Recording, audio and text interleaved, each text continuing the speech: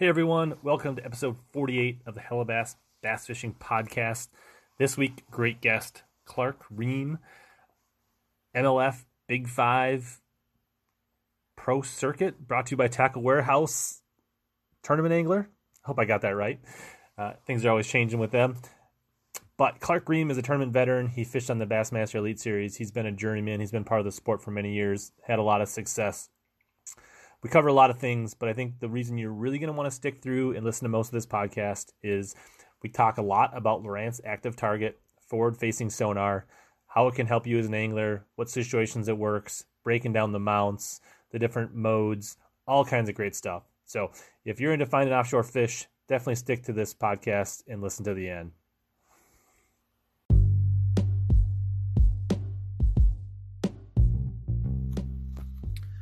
This week, the Hellabass Bass Fishing Podcast is brought to you by Arsenal Fishing. Arsenal Fishing offers premium custom-made performance apparel and tackle.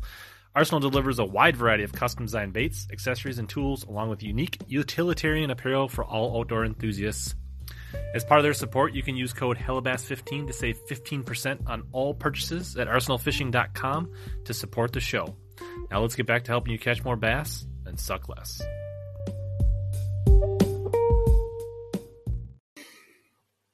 All right, Wednesday night, we're live. What's up, Clark? How you doing tonight? Hey, what's going on? Yeah, long time no chat. How you been? Oh, surviving. That's what we do, isn't it? Yeah, awesome. Looks like we got at least a dozen people waiting before we even got in, so that's awesome. How is everybody doing tonight? How's the sound? How's the video for Clark and I? Let us know, so if we need to fix anything, we can. But otherwise, it looks like you're working on a project back there. What do you got going on? 2021, man.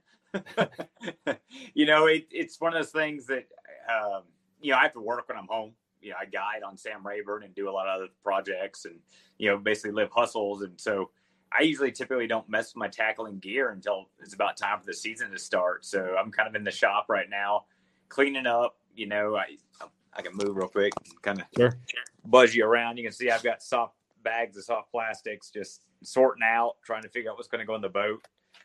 Over here, you can kind of see I've got just baits lined up, things going around, and just basically trying to figure out what all I need to pack. The boat's loaded right now, and for the first event of the year, I'm going to run my 2020 Skeeter. Okay. My new one's ready to be picked up, but by the time you get it wrapped, rigged, get all the components, I'm waiting for one or two other elements to rig on the boat. It just, you cram it all in here right when the season starts. Yeah, that's cool. So you got you'll be running two. You got that 2020 sold, or is that something you still got to move after you get the other one loaded? No, I actually pre-sold this one, and I've been with Skeeter since 2008, and this was the first boat I actually pre-sold. And it's also the boat that I've gotten the most calls on. COVID shut down production for most boat manufacturers. And so the availability of late model boats hadn't been there for people. And my phone has rang off the hook. People wanting to buy this boat because they can't get them. And every tour level pro that's running a Skeeter sold theirs quick. And so the availability hadn't been there. So yeah, for sure. That's something that, like, back when I was thinking about upgrading my boat back in March, when I had a power head I needed to either fix or do something with, I was like, maybe I'll wait and see, like, thinking there'd be a recession and maybe there'd be some boats coming up. But that was exactly the opposite of what happened. For the first time in my career, it is a seller's market. There's been times it's been hard to move a boat. Yeah. This year it's just been easy. All fishing stuff, really. It's kind of like, okay, I got a bunch of stuff I want to move and get rid of and sell that I know I'm not going to use in this shop. But it's like, well, if people can't buy crankbaits in 2 months, the value goes way up. Yeah. So if anything, if we have another bait charge again, you're basically sitting on, hard currency back there. Like even if the dollar goes, you can get by on baits and that kind of currency. Oh yeah. It's you sit there and think, if I get out of pro fishing, I could sell everything I have. I'm fairly debt free right now, which a lot of pros can't say that. But if I sold everything that I've got, I'll have money in the bank to start a new business, do a new project, do something with. or retire basically. There's a lot of options there. Yeah, for sure. So I definitely want to talk about what you're fishing in 2021. We're going to talk about some of the stuff you do with your Elite Angler Academy. Definitely want to talk about some of the stuff you're doing with Live Target, and you've kind of had that. Active Target. Active Target. Live Target was the old, or the live site was the old one. Sorry. And we're going to get into that, but I want to mention one thing. So finally, I've been working on some things, and you guys may have noticed this Arsenal hat on the show for a little bit, but it's official now. Arsenal has decided to support my live stream. So that's really good. So you see the little logo right above Clark's head over there. And there's to be some discount codes in the description once this video is done, but you can use the code Hellabass15 at Arsenal to get 15% off. Helps the show, helps you. You'll be there you go. And so we'll talk more about that as going, but I just wanted to give you a quick heads up. That's what the new logo is all about. And we'll get into the content, and you'll hear more about some of their cool stuff and some of their tools and accessories and things like that. So happy to have them. Excited to have somebody that's willing to partner up. But now we're going to get into fishing and talk about what we had Clark on. So Clark, history, I forget, it's been a few years, but you spent several years fishing the Bassmaster Elite Series. Several years. What day range was that when you were fishing Elites? Yeah, it started in 2008 was my rookie season. I think I went to 13, I think. Yeah. I dropped out in the middle of the season to go after custody of my kid. Got him. That's why I didn't make that lacrosse event that year. The hardships of being on the Elite Series with doubled up events and everything else just were there. And single dad with a 2-year-old, makes things tricky. So ended up fishing the FLW Tour, which was, spaced out a lot more and it was easier to do. My parents, my dad was in the Army, my mom taught school. So I'm not one of those rich kids that popped up out here whose dad bought them a boat when they were in high school and everything else. But they were both retired. So it was convenient. They'd come down and help me out with my son when I had to be out of town. When I was home, I guide at Sam Rayburn when I was living down there. Fast forward a couple of years, I've been fishing the FLW Tour the last 7 years. Got married, 3 years ago, moved to Shreveport. I actually live in Elm Grove, Louisiana, which is about 3 miles from the boat ramp at the Red River. And, now I'm fishing the MLF Pro Tour presented by Tackle Warehouse, XYZ. Big Five. Yeah. That. Yeah. I mean, we're all going to mispronounce what it is. If I say FLW, everybody knows what it is still. So right. It's all just, names at this point. Yeah, 100%. For you guys who didn't catch it, I put it on the scroll bar down at the bottom, the code. It'll be in the description as well. So you're just focused 100% on the pro circuit, not mixing any Toyotas or anything like that this year? No, it's when you've been doing it this long, the ego part of it's out of it, and it's a business basically. I know you had Bradley Holman on recently. Mm-hmm. He and I are kind of in that same situation. We started roughly the same time. We're basically journeymen more or less that have been around a long time, cash a lot of checks. The biggest difference in his resume and mine is he has some wins on there. I don't. I've got more championship qualifications, fishing more for points than for wins. But, there's a bunch of us out here that have been out here, 8 to 15 years, basically making a career out of this. And so every decision, no matter what tour I fish or local events, whatever else, it all comes down to business. If the numbers don't add up, then it doesn't make sense to go fish it. And, frankly, at this point in time, my son is 10, I'm married. I've got 15 acres to mow. Time at home is just as valuable to me as going and making money. So anytime I get to spend at home or go make guaranteed money guiding at Rayburn, I love teaching. I love guiding. As I tell my wife, this is what people do when they retire. I don't want to retire, So I've got enough irons in the fire that it changes up my daily routine, that it's not the same day at work every day. With the different guiding aspects, time on the water, tour fishing, and all that stuff. Yeah, for sure. And, the Big Five, they did some adjustments that actually made the pro circuit a little more attractive. And like for actually making money, they lowered some entry fees and adjusted the payouts a little bit. So that makes it even a little more attractive Well, the entry fees had gone up, and I mean, dropping them back down where they're on even keel with the Elite Series. Yeah. I mean, yes, they dropped them, but that's like Walmart saying we slash prices and you save 4 cents. It's still a lot of money. For sure. Everybody out here remembers when the FLW Tour was like 2,500 or 3,000 for an entry fee, and the Elites for 5,000. There's a lot of money involved on that. I'm not saying it's a bargain, but a couple percentage points back in favor of the anglers this year, maybe. Absolutely, and they just came out with a revised payout. They ended up taking, I think, 166, guys, and they just sent us the new payout. And I think 49% of the field is going to get paid. I think they're paying $10,000 to 60th, and then like 61st through 80th, I think, is like $5,000. So it's at least your entry fee back. So, it gives you opportunities. If you don't get a big bite, you can still go stay solid, to at least get your money back. Either way, you still have to catch them no matter what the payout is or who's in the field. So. Yeah, for sure. And so you guys are kicking things off in the Big O? We are. We're going Okeechobee. I leave the 5th. One of the biggest changes that you're probably going to hear more people talk about that hadn't even been focused on yet is they're only giving us 2 days of practice now, whereas we've always had 3 days of practice, whether it be the Elites or FLW Tour. And so our practice actually starts on Monday now instead of Sunday. We have Monday, Tuesday, off day, Wednesday, which everything changes in the springtime on that off day, it seems like. And then the tournament is Thursday, Friday, Saturday, Sunday. And I forgot how many make the cut. I think it's changed around a little bit too. But that 2-day practice period definitely is going to change the game. Whether it's just the amount of pressure that the fish are going to get, it's going to be far less than they've had in the past.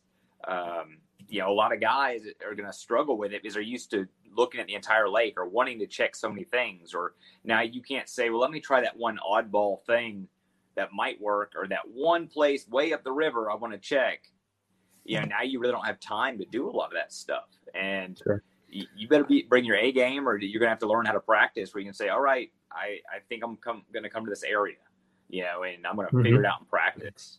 And I think those of us that have been like on the Elites before, I think we have a better grasp of that because we had basically 2.5 days of practice before going into an event, and you learn how to practice when you have to do those sort of things. Yeah, I was just going to ask, do you think that tilts the hand in the favor of the veterans, the guys that have seen these lakes multiple times, who have, been on, shorter practice, have seen more things? So it seems like you do think that will, maybe help you out and maybe help some of the vets out.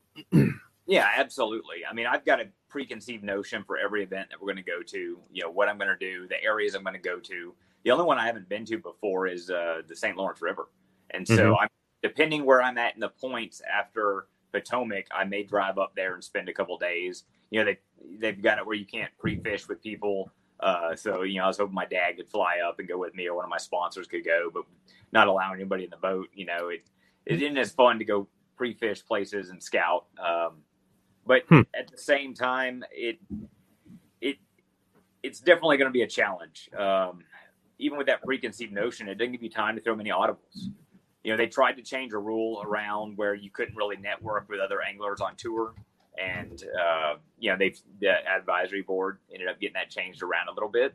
And so that's going to help, and very few guys absolutely do it on their own on tour. I tried this year. I'm working with Matt Steffen, and I'm rooming with Matt Reed. So, I used to room with Jason Menninger the last couple of years. And so, having guys that kind of have your same fishing style and in the same situation in life, basically, comes in real handy. I've learned you don't want to go room with a rookie or one of these young guys, and at the same time, you want to room with guys that catch them. Sure. When you room with guys that don't, and you share information with guys that don't, it just trickles down, and you don't have near the success. Then you want to room with people that are reasonably positive and that kind of have the same mentality as you, right? I mean, those are all things. You don't want drama. You don't want things creating noise or static when you're off the water that just causes distraction for you. So, and I mean, in both those guys, and myself, everybody kind of looks at it in two different ways. There's a lot of people that think winning is winning. If you're not first, you're last. But at the same time, making $10,000 checks is huge whenever you're doing it as a business. And, it keeps the wheels moving. It pays bills. At the end of the year, nobody says, man, I'm glad I missed that $10,000 check. It goes a long way. So when you're working with guys that understand that dynamic of, okay, let me get points, let me not make stupid decisions. And you look at like Matt Reed, even when he was on the Elite Series, it was just steady Eddie, constantly finishing right there in that, 30th through 50th range of the points. Myself, through the history that I've been on tour, AAA events, everything, I've got more 30th through 50th place finishes than everything else combined in my entire career. And what that typically is you missed one fish. You're one big bite away, 1 3-pounder away from a top 20 when you're in those 30s a lot of times. One bad decision, there's one little thing here and there. But at the end of the day, it's about cashing checks, and that's winning to me when you're at this level. Yeah, for sure. And I mean, John Cox, obviously he's won some, but he basically says he builds his business plan around making $10,000 checks, right? So absolutely. And you kind of know at this point when you're on fish to win. I'll give you an example. Last year at La Crosse, I've got, my network of friends I talk to at every tournament, people back home and everywhere else across the country. And I flat told some of them, I said, I'm on something right now that, I don't say I'm on fish to win very often. Or I don't say I'm about to wreck them. And I finished 8th, and, unfortunately 8th, 9th, and 10th were on the same tree. So that was the right fish, the right spot. It was a hole underneath a tree, a 7-foot deep hole with current ripping through it. It is what it is. And that's what people don't realize when you're out here. There's a lot of these things that have to go right to have success. And there's parts of the game that people don't understand. When you talk to a local, like what's it going to take to win? And somebody's like, oh, hold on a second. It's going to take 20 pounds to win. And it's like, well, no, it's not. If it was a one-day tournament, it would take 20 pounds. But to win, nobody's going to catch 20 pounds every day they're out here. So people don't get a true representation of that, or how much pressure is it going to get, to put a hurt on those fish, that's going to affect the outcome of that event. Or, hey, there was a guy on my spot when I ran there. There's been so many tournaments I run to a fish that's on a bed and there's already somebody there. It don't matter if you're boat number 2. It seems like number 1 is going straight to that fish that you want to go to. And that makes or breaks a tournament a lot of times. And then on day 2, you have the dynamic of, okay, I'm a little bit more old school than the way a lot of people are. And, you try and do things right on the water. Some of those unwritten rules everybody talks about. And it's like, well, I wasn't here, yesterday. I don't care if I pre-fished here. Sometimes you just have to lay one down to do the right thing. Sure. Sycamore has an interesting question. He's like, at the shortened practice in the new small window, how much time are you scanning and looking versus actually fishing in a short practice? All right. So there's a misconception that people have about help. Okay. I'm just going to throw it out there. Most bass pros get help to some degree at some point in time in their career. All right. And, it might be as simple as you need to go to Beat or Caney on Sam Rayburn, just throwing out two names at popular creeks. That might be the help some people have. Some people might have hey, you need to go run floating docks in so-and-so creek. Then again, there's also, hey, man, here's the waypoints for this. And then there's also, hey, let me take you on the water, show you the lineup. Here, let me hold your hand, show you how to make this cast right here. Oh, and if they move right here, they're going to go right here. And if this audible happens, you go over here. And here's 5,000 more spots just like this. So typically what you see in an offshore tournament, when people are scanning and catching them offshore, a lot of that's waypoints they've gotten in the past. They might not get it now. And I've got help. If you name an angler that you say does not get help or hasn't gotten help, I'm not saying the new guys, I'm talking about people in the past. I can probably drum somebody up from somewhere, some location in the country that helped him run somewhere, get someplace. I live here in Shreveport now. It's amazing the stories I'm hearing about the Bassmaster Classic in 2009, which was the first time they came here. Who helped who, where they were at, and everything else. But with that being said, it's hard when you have 2 days of practice, 2.5, 3 days of practice, to go offshore from scratch and totally find what you need to find to have that magic spot. And you're seeing that now as the elites have gone to a no info rule. MLF has got no info rules. Yes, there's guys that break it. That's a whole other podcast we could get into. But at the same time, you're seeing less and less of the offshore stuff because that's more spot oriented. So unless somebody goes to a lake prior to it going off limits and just graphing for days, and this is what makes me so good at Sam Rayburn, is I've taught graph classes there and electronics classes for years, and I've graphed most of the lake at this point. Side scanned it, found every hard spot, found stumps, little isolated deals, and you don't have enough time in 2.5, 3 days to be able to go do that on a foreign lake. But with that being said, the new technology is giving us shortcuts to that. Map chip technology is massive. And I'll give you all an example. And this is one of the ones that I teach people in my classes. If I tell you go find buried treasure, where are you going to start? Pirate treasure. And people look at me like, I look on the internet. And it's like, well, that's great. That's a resource. Maps are resources. I'm a resource. Say I had a history degree. I knew where pirates were. And I said, man, you need to go to the beach. And then I said, well, you need to go to the Caribbean. Well, you know what we're doing with every one of these resources? We are breaking it down further and eliminating bad areas or bad water. So every resource you get, whether it's a map, Google Earth, waypoints from somebody, it's getting you closer and closer. And then you have to use the technology. So in this case, if we go after pirate treasure, we might take a metal detector on that beach. We've narrowed it down. We're going to go to the Caribbean. We're going to look at a beach, and we're going to take a metal detector and look around. And that's our sonar. And then we got to extract that treasure. And that's what our tools are for. You can use a shovel, but you use an excavator. So there's some tools and technology to do a better job at everything you're going to do. And these pros have learned how to expedite all of that information to find fish quickly and efficiently, even without the help. Help is just another resource. Yeah, absolutely. We actually talked about that quite a bit last week with Josh Douglas and myself.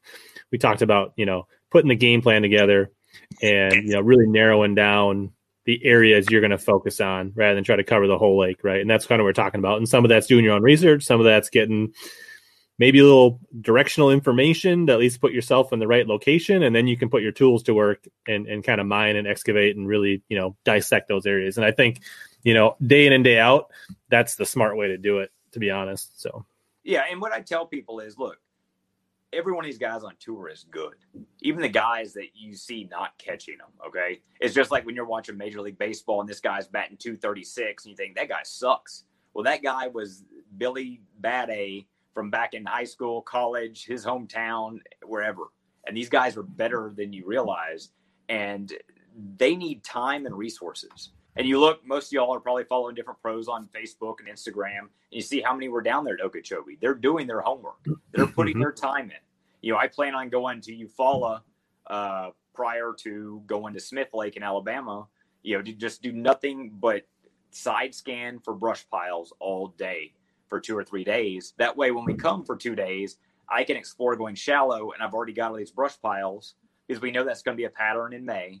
And I can just pull right up the waypoints I've got at that point. But it enables me to go explore other options because, fishing brush piles is fishing brush piles. I mean, it's a no-brainer at that point.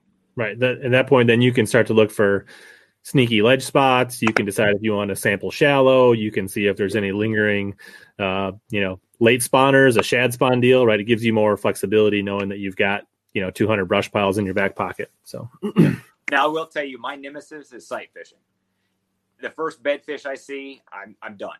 In practice, I am absolutely done. I am going to go look.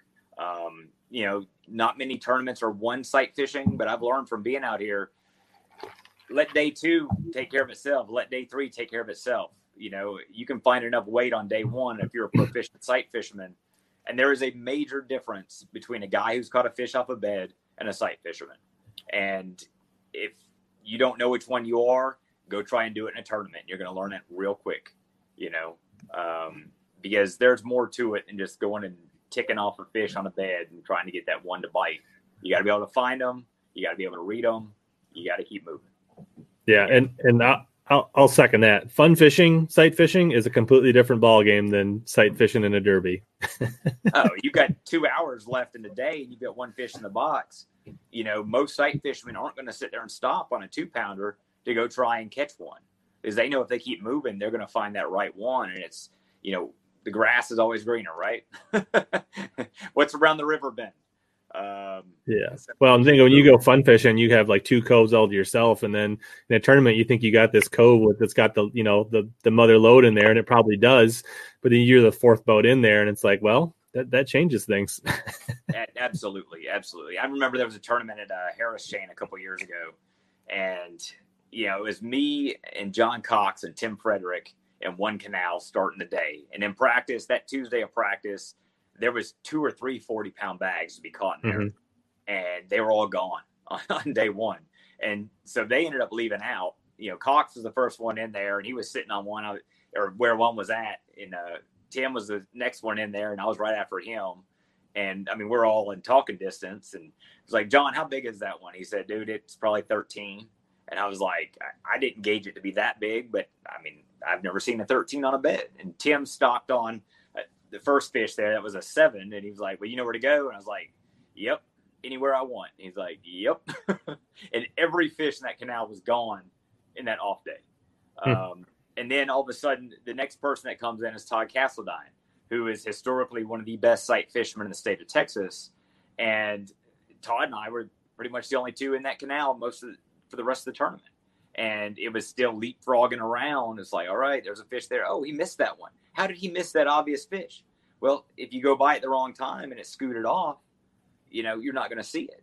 But at the same time, I'm married to this fish. He's married to that fish. We keep going back to the same ones, and if one of us would have had it to ourselves, you could have had all those fish and done really well, and so it just changes the dynamic of everything. Yeah, absolutely. So you kind of talked about the classes and stuff you do. You've been doing this for several years now. You branded it Elite Angler Academy. Like, how did that start? And what is it all about? Well, in about 2011, I guess it was it 11 or 12? I basically decided to jackpot the FLW series. Because remember when they had the FLW Tour and series? Yeah. I decided to jackpot the one at Rayburn. And at that point, I'd been on the Elite Series for, 4 or 5 years already. And I looked at it like, well, you make a living going and, figuring out new water and everything. And I've fished Sam Rayburn since I was in high school. I went to high school in Leesville, Louisiana. My dad was stationed at a military base there. And that's basically 30 minutes from the dam at dam at Toledo Bend. And then Rayburn was an hour from the house. And so in high school, I fished both those lakes. And, even out of college, I fished them quite a bit working down as a graphic designer. And I realized, what? The lake and you catch fish, but you're not catching the right fish. And so at that point, it was like, let me go out and start graphing and really trying to figure out what I'm doing. So about that time, I reinvented myself with the fishing. I figured out how to use Google Earth, self-taught everything, from graphs to figuring out maps to understanding new theories in fishing. And in that tournament, I basically reinvented what I know, even on a lake that I'm very familiar with. And now it's a whole new lake. And, because of that, I learned a lot. And that's the type of stuff that I share in my classes. And it's evolved a lot, since 2012, I think is when I first started doing them. But it essentially came about because, I had a couple bad years. And in the off season, I try and chase sponsor money and everything else and try and hustle. And, you can't just get a 9-to-5 job. And so I was needing to make money. So I was like, well, let me start guiding. And then I was like, well, I don't want to just guide. Let me teach this stuff because I love talking. I mean, that's kind of what I'm known for on tour. That's why you're here, Clark, because you love to talk. So that's why I invited you. and I'm pretty candid. I'll talk about just about anything. But, it just kind of evolved from there. And so we're at a different time now in fishing. And I had this conversation with a guy the other day that, back in the day, everything was so secretive. And that's why, these old timers don't want to share information and they get left in the dust. You look at these young guys now sharing information and all the social media and YouTube and the videos and stuff. used to be, Bassmaster magazine was like the holy grail. You get that in, and you're old enough. You're like, oh, this is like the best right here. And it's one of those things that one of the goals or dreams that every pro angler has is like to make the cover. And I think like Gary Klein went forever before he made the cover, and I've never made the cover. But you'll always be pumped whenever you make it in there. But then you start realizing this is a bunch of garbage that's in a lot of these magazines and a lot of these write-ups and everything else, because it's dudes selling products. That's all it is. My dad will argue with me because he read something on Bass Fan or on the internet that so-and-so caught him on this, or he's doing this. And I'm like, no, he's not, Dad. And he's like, well, that's what this says. And I'm like, no, he went to dinner with me that night, and the outdoor writer called him while we were on the way to the restaurant, and he gave his interview, and that's not how he's catching them. He's selling products. And once you start realizing that about most TV shows and articles and YouTube videos and everything else, it just gets this, it just gets, the mystique is gone. And, so when I started doing these classes, it's like, I'm just going to start putting information out there, how to find fish, how to like really, really break down a lake, because not everything that you're reading in these magazines pertains to every lake in the country. Somebody can say a fish is a fish is a fish, but it's not. A blueback herring lake, the bass in those lakes are totally different than a Florida grass lake or a TVA lake. The TVA lakes are kind of one of my nemesis. I don't think I've ever gotten a check in June on a TVA lake. I catch them there, earlier in the season, but in June when they're on ledges, and yes, I'm an offshore guy, I graph a lot, but it's just, there's something about it making poor decisions, the crowds, every aspect of it, gets to me. But those fish don't behave the same as they do like at Sam Rayburn. And I remember the FLW tournament 2 years ago at Rayburn. I'd be pretty good friends with Buddy Gross, and he came up to me and was like, dude, these fish at Rayburn, it's not the same graphing for these fish as it is back home. I said, yeah, you see why I struggle on these other lakes graphing? I'm the graph guy here, and they look different. They set up different. They just do different things. Mm-hmm. And so that's what I teach these guys, to dispel a lot of the information they've always heard and read about, is most people don't pay attention when they're out there to form their own ideas about fishing where they're at. Most pros regurgitate the same information that they've read about for years. And I'll give you another example. Everybody's heard that in the fall of the year, all the shad and the bass move to the backs of creeks. Well, that doesn't happen at Rayburn and Toledo Bend. I've had this conversation with Mark Pack, back in the day when he was doing well, and, we're going to miss him. And he was actually one of the smartest, anglers that I knew. And I talked to him pretty frequently about different stuff. And, at Lake Fork, they don't do that migration. I don't know why, but anglers that go to those lakes looking for that in the fall of the year, they're about to get their feelings hurt, because in East Texas, our fish are main lake oriented, or shad is main lake oriented. Well, you can tell me, yeah, I saw shad in the back of this creek and I caught bass back there. But I'm going to tell you right now, those are resident fish. That shad is the resident shad there, because most of our shad's on the main lake. Because those bait balls you're seeing in the back of the creek, I'm seeing bait clouds that are acres and acres in size that are thick out on the main lake that are making no migration, and most of the bass are out there still.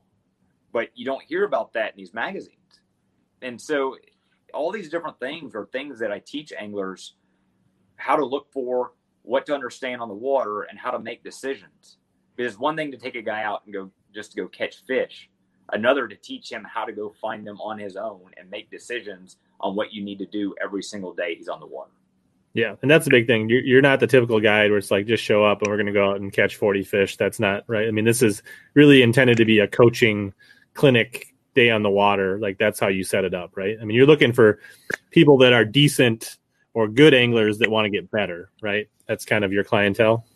Absolutely. And I definitely have a different clientele. Most of the clients I have a $50,000 plus bass boat. They've got all the fancy electronics and everything. And I'm going to tell y'all a secret right now. People will call me and be like, I want you to tweak my units. And I say, dude, I'm going to get in your boat. I'm going to tell you right now. I'm going to say, hey, you watched a YouTube video on some pro who had settings that they liked. And I can tell you which video you watched probably. But here's what I'm going to do. I'm going to flip that Lowrance unit back to factory default settings. and it's probably going to be as crisp or clear as anything you're going to do to tweak it. Because when I graph another area right down the lake, you're going to have to tweak it again and tweak it again and tweak it again constantly. I could go over dirty tricks that, marketing does with, and these guys that make pretty pictures, like getting on a trolling motor to get a constant speed and finding the right angle to get the perfect picture of this image or that. And that's why anglers are like, well, my depth finders don't look like that. And it's like, because there's ways to make your image look better, if you're going to worry about posting an image like that. But I teach guys how to run it on default and just understand what you're seeing. I don't need to see that is a willow tree down there, or no, that's a sycamore. I want to say that's a fish holding element. I see fish. I understand what type of fish they are based on how they're relating to the other fish, how they're relating to the bottom. Are these fish catchable? And so those are the things that we focus on. I focus heavily on resources. Google Earth. I know where to find pre-impoundment satellite images or aerial photographs for a lot of lakes. I teach people how to extract all that information, how to basically map and break down water, how to eliminate water. So those are the types of things I do. And then we get on the water only half the day typically, because we do a lot of this in a classroom environment, in a cafe with Wi-Fi there at Sam Rayburn. And when we go get on the water, we basically go apply that information and we go wang on them pretty good. His Rayburn is real good. Yeah, so you're basically East Texas. You go on Rayburn and Toledo Bend mainly. I don't even do Toledo Bend. Okay, just Rayburn. Yeah, Toledo Bend is a shell of the lake it used to be. We're kind of finding that anytime a lake is rated the number one lake in the country, it goes downhill about 4 or 5 years after the fact. And something happened on Toledo Bend. We don't know what it is. They've sprayed a lot of grass. People can talk about, people eating fish, the pressure, everything else, but it is definitely not the same lake. And we're seeing the effects on Rayburn right now. The tournament weights, even though there was a 40-pound bag, everybody gets pumped about that. But the sheer number of bags that have been over 25 pounds has not been there like they typically are this time of year that we typically see. And so it's still not the same lake that it was. And so you're constantly having to evolve what you do out there and what the fish are doing. Yeah, for sure. Tom says he remembers you hanging out in the Ultimate Bass boards back in the day, dropping nuggets. So, well, I talked to Mike Cork the other day. We might do some stuff coming up. Mike's actually cleaning a couple of reels for me here real quick. I have Mike Cork clean a bunch of reels. I have Trey Harple up in Missouri clean a bunch of reels. Yeah, do a job. So cool. Maybe we'll do some Ultimate Bass stuff here in the future. Yeah.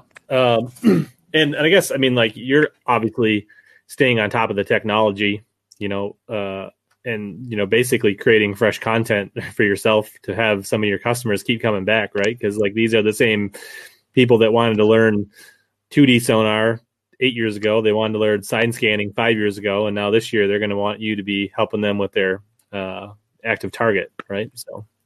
Yeah. And, at one point I thought to myself, you're giving up too much information in one day, because I try and cram up so much info in a day that guys are getting better. They're able to go apply it themselves, and they're not having to come back for repeat clients. But I'm finding more and more coming back with secondary questions based off of what we've done. But guys,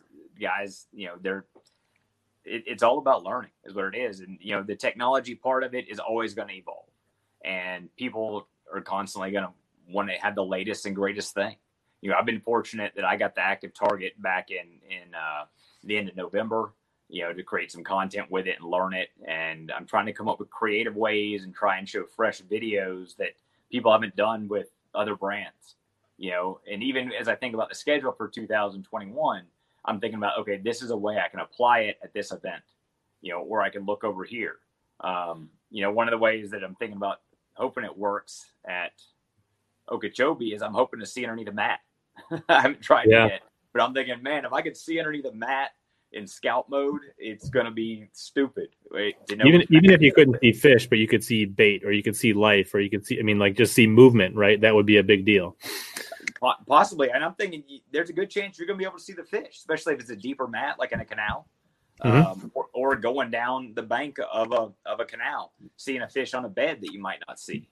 When I went to a local lake here the other day, with it, trying to shoot a video, hoping to find, we got some power plant lakes here near the house. And I was hoping to find, a male and a female paired up to sight fish, to blind fish for a bedding fish, doing nothing but using an active target. Unfortunately, the lake is full of grass and we couldn't find it like that. We caught a bunch just sight fishing, just looking at them, but not with the active target. But I've got about 20 different videos right now that still need to be edited of content with just active target from the first, dozen times I've been on the water with it. It just takes time to do all those edits.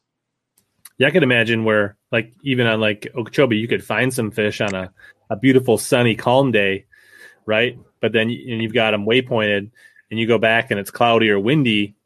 That active target may help you identify whether that fish is still there or not when conditions aren't ideal. So that could be a nice perk. Yeah, it's the tricky part about Okeechobee, and I was talking to Matt Reed about this, is it's kind of like Falcon where he guides at. By the way, I'm going to do a quick plug for Matt. If y'all are looking for a trip to Falcon, he's still catching giants down there. The lake isn't what it was, but it is stupid good still. It's got giant fish. And there's a lake just north of there called Choke Canyon that's probably the best lake in Texas right now. It had gone on a downslide, but it is on fire. So if you're interested in a guide trip, call Matt Reed on that deal. But the problem with Falcon and Okeechobee for using the active target or live scope or whatever is the amount of fish species that are in the lake. The sheer number of fish, because you're going to read tilapia with it just as well as you're going to read bass. You're going to read gar. You're going to read African cichlid. You're going to read hardhead catfish. You're going to read all these crazy fish species that we don't have other places. But what would be cool if I got a python or something on that scout mode going through. They got those too. I'm surprised Shaw Grigsby hasn't posted that one yet. He's got the manatee and the alligator.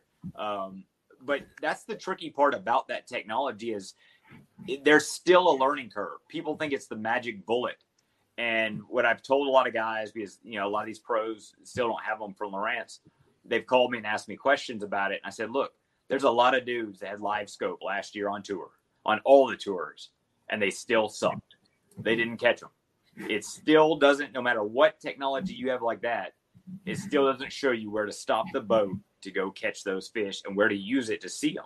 You still have to use your skills as a pro angler to go find those fish. And it's just another tool to help you catch them. Now, it's an awesome tool, but you still got to know where to stop. Yeah. Like I said, like $10,000 electronics is not going to make you go from a novice to being a really good angler. It might make you a really good angler to a great angler, or, take you from 95% to 98%, but you got to have the time on the water and the experience and all those tools before you can even really, unlock it. Right. So, yeah. And make it sound easy because it's not, you look at Patrick Walters chasing down fish using it. And I know several events that have been won doing that, but it is not easy just to go out. You still have to go out and practice doing that. And that's going to be the detriment to a lot of these anglers is they're going to have this technology and they're going to want to go out and use it because I got it.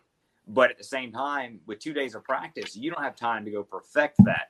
You don't have time to go look for those fish that are active target specific or live scope specific.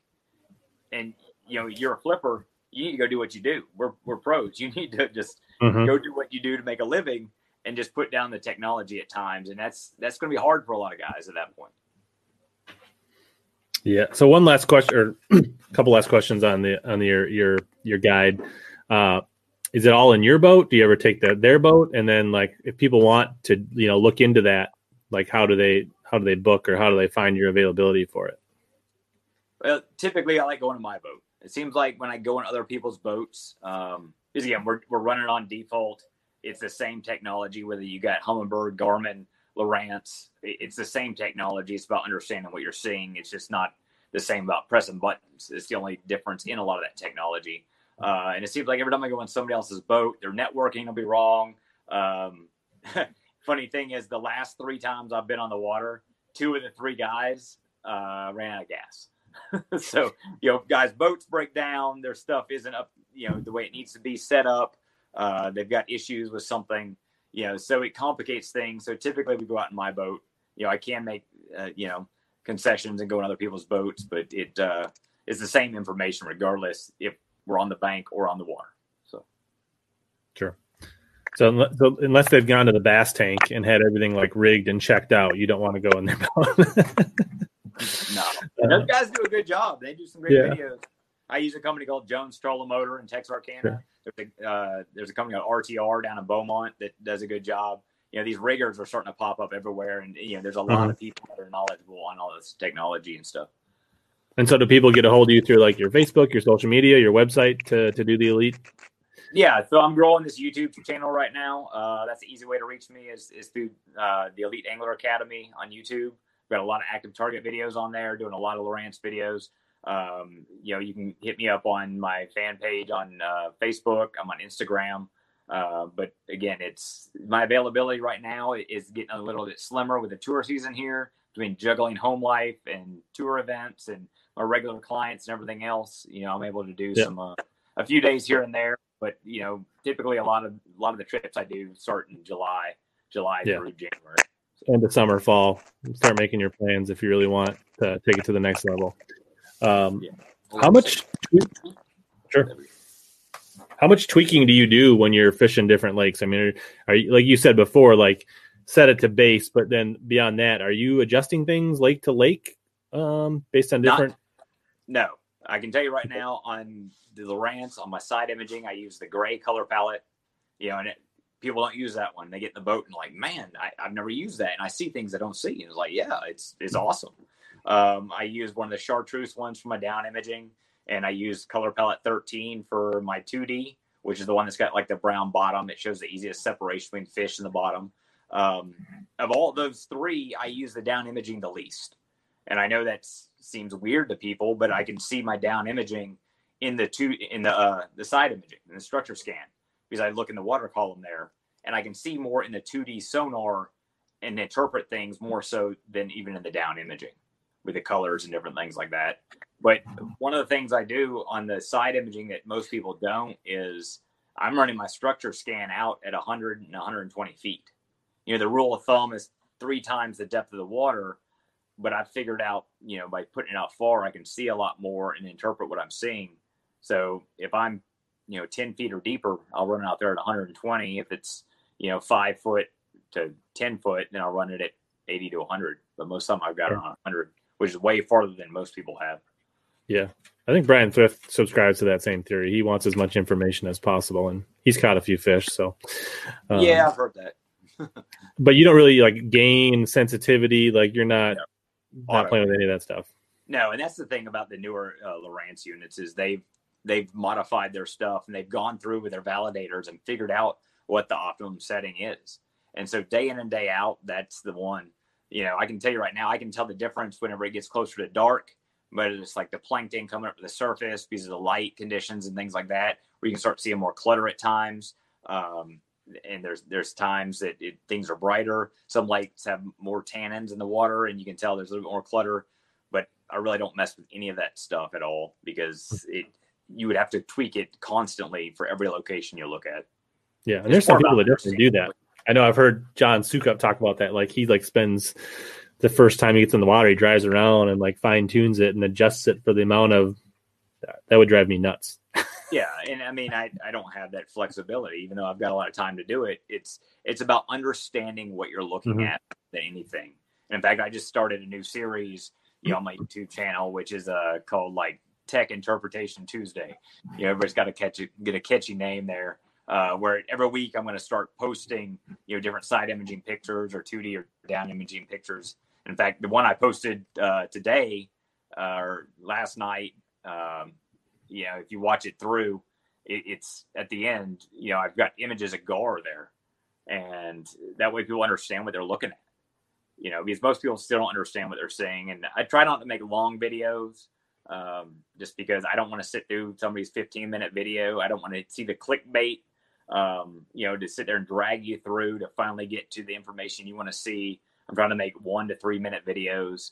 That way they're quick watching. You're trying to learn. It's about cutting through all the BS and just getting education. Yeah. I can tell you that's terrible for the algorithm, but nice for the viewer. Well, but yeah, so I flashed these up here. I've watched a few of these. You do a good job editing them. They're clean, they're crisp, they got good audio. And like you said, you can you can binge watch these and be done in half an hour. So, well, I might do some guerrilla style videos coming up when the tour season starts. But as I'm able to sit there on my computer and do edits, I'm going to try and make some higher quality content, I think, than a lot of what we've seen, from anglers. Mm-hmm. So go on, check that out, especially if you're exploring. I mean, most of the stuff is active target. I'm sure as you get into the season, you might dabble in some of the other stuff. But I mean, this is obviously what's hot right now and what people are searching for. So. Yeah, and I told Matt, I said, get ready. We're going to make some videos. You might get a Matt Reed cooking video because he gets off the water every day about 3 or 4 o'clock and goes back to the room and cooks. Nice. Yeah. So, and I've got a lot of other tips and things that you haven't seen yet. It's almost like a race now on YouTube with pro anglers trying to put out information. But how many how to tie an FG knot videos can you watch? And so it's kind of like, well, darn, this angler put this out.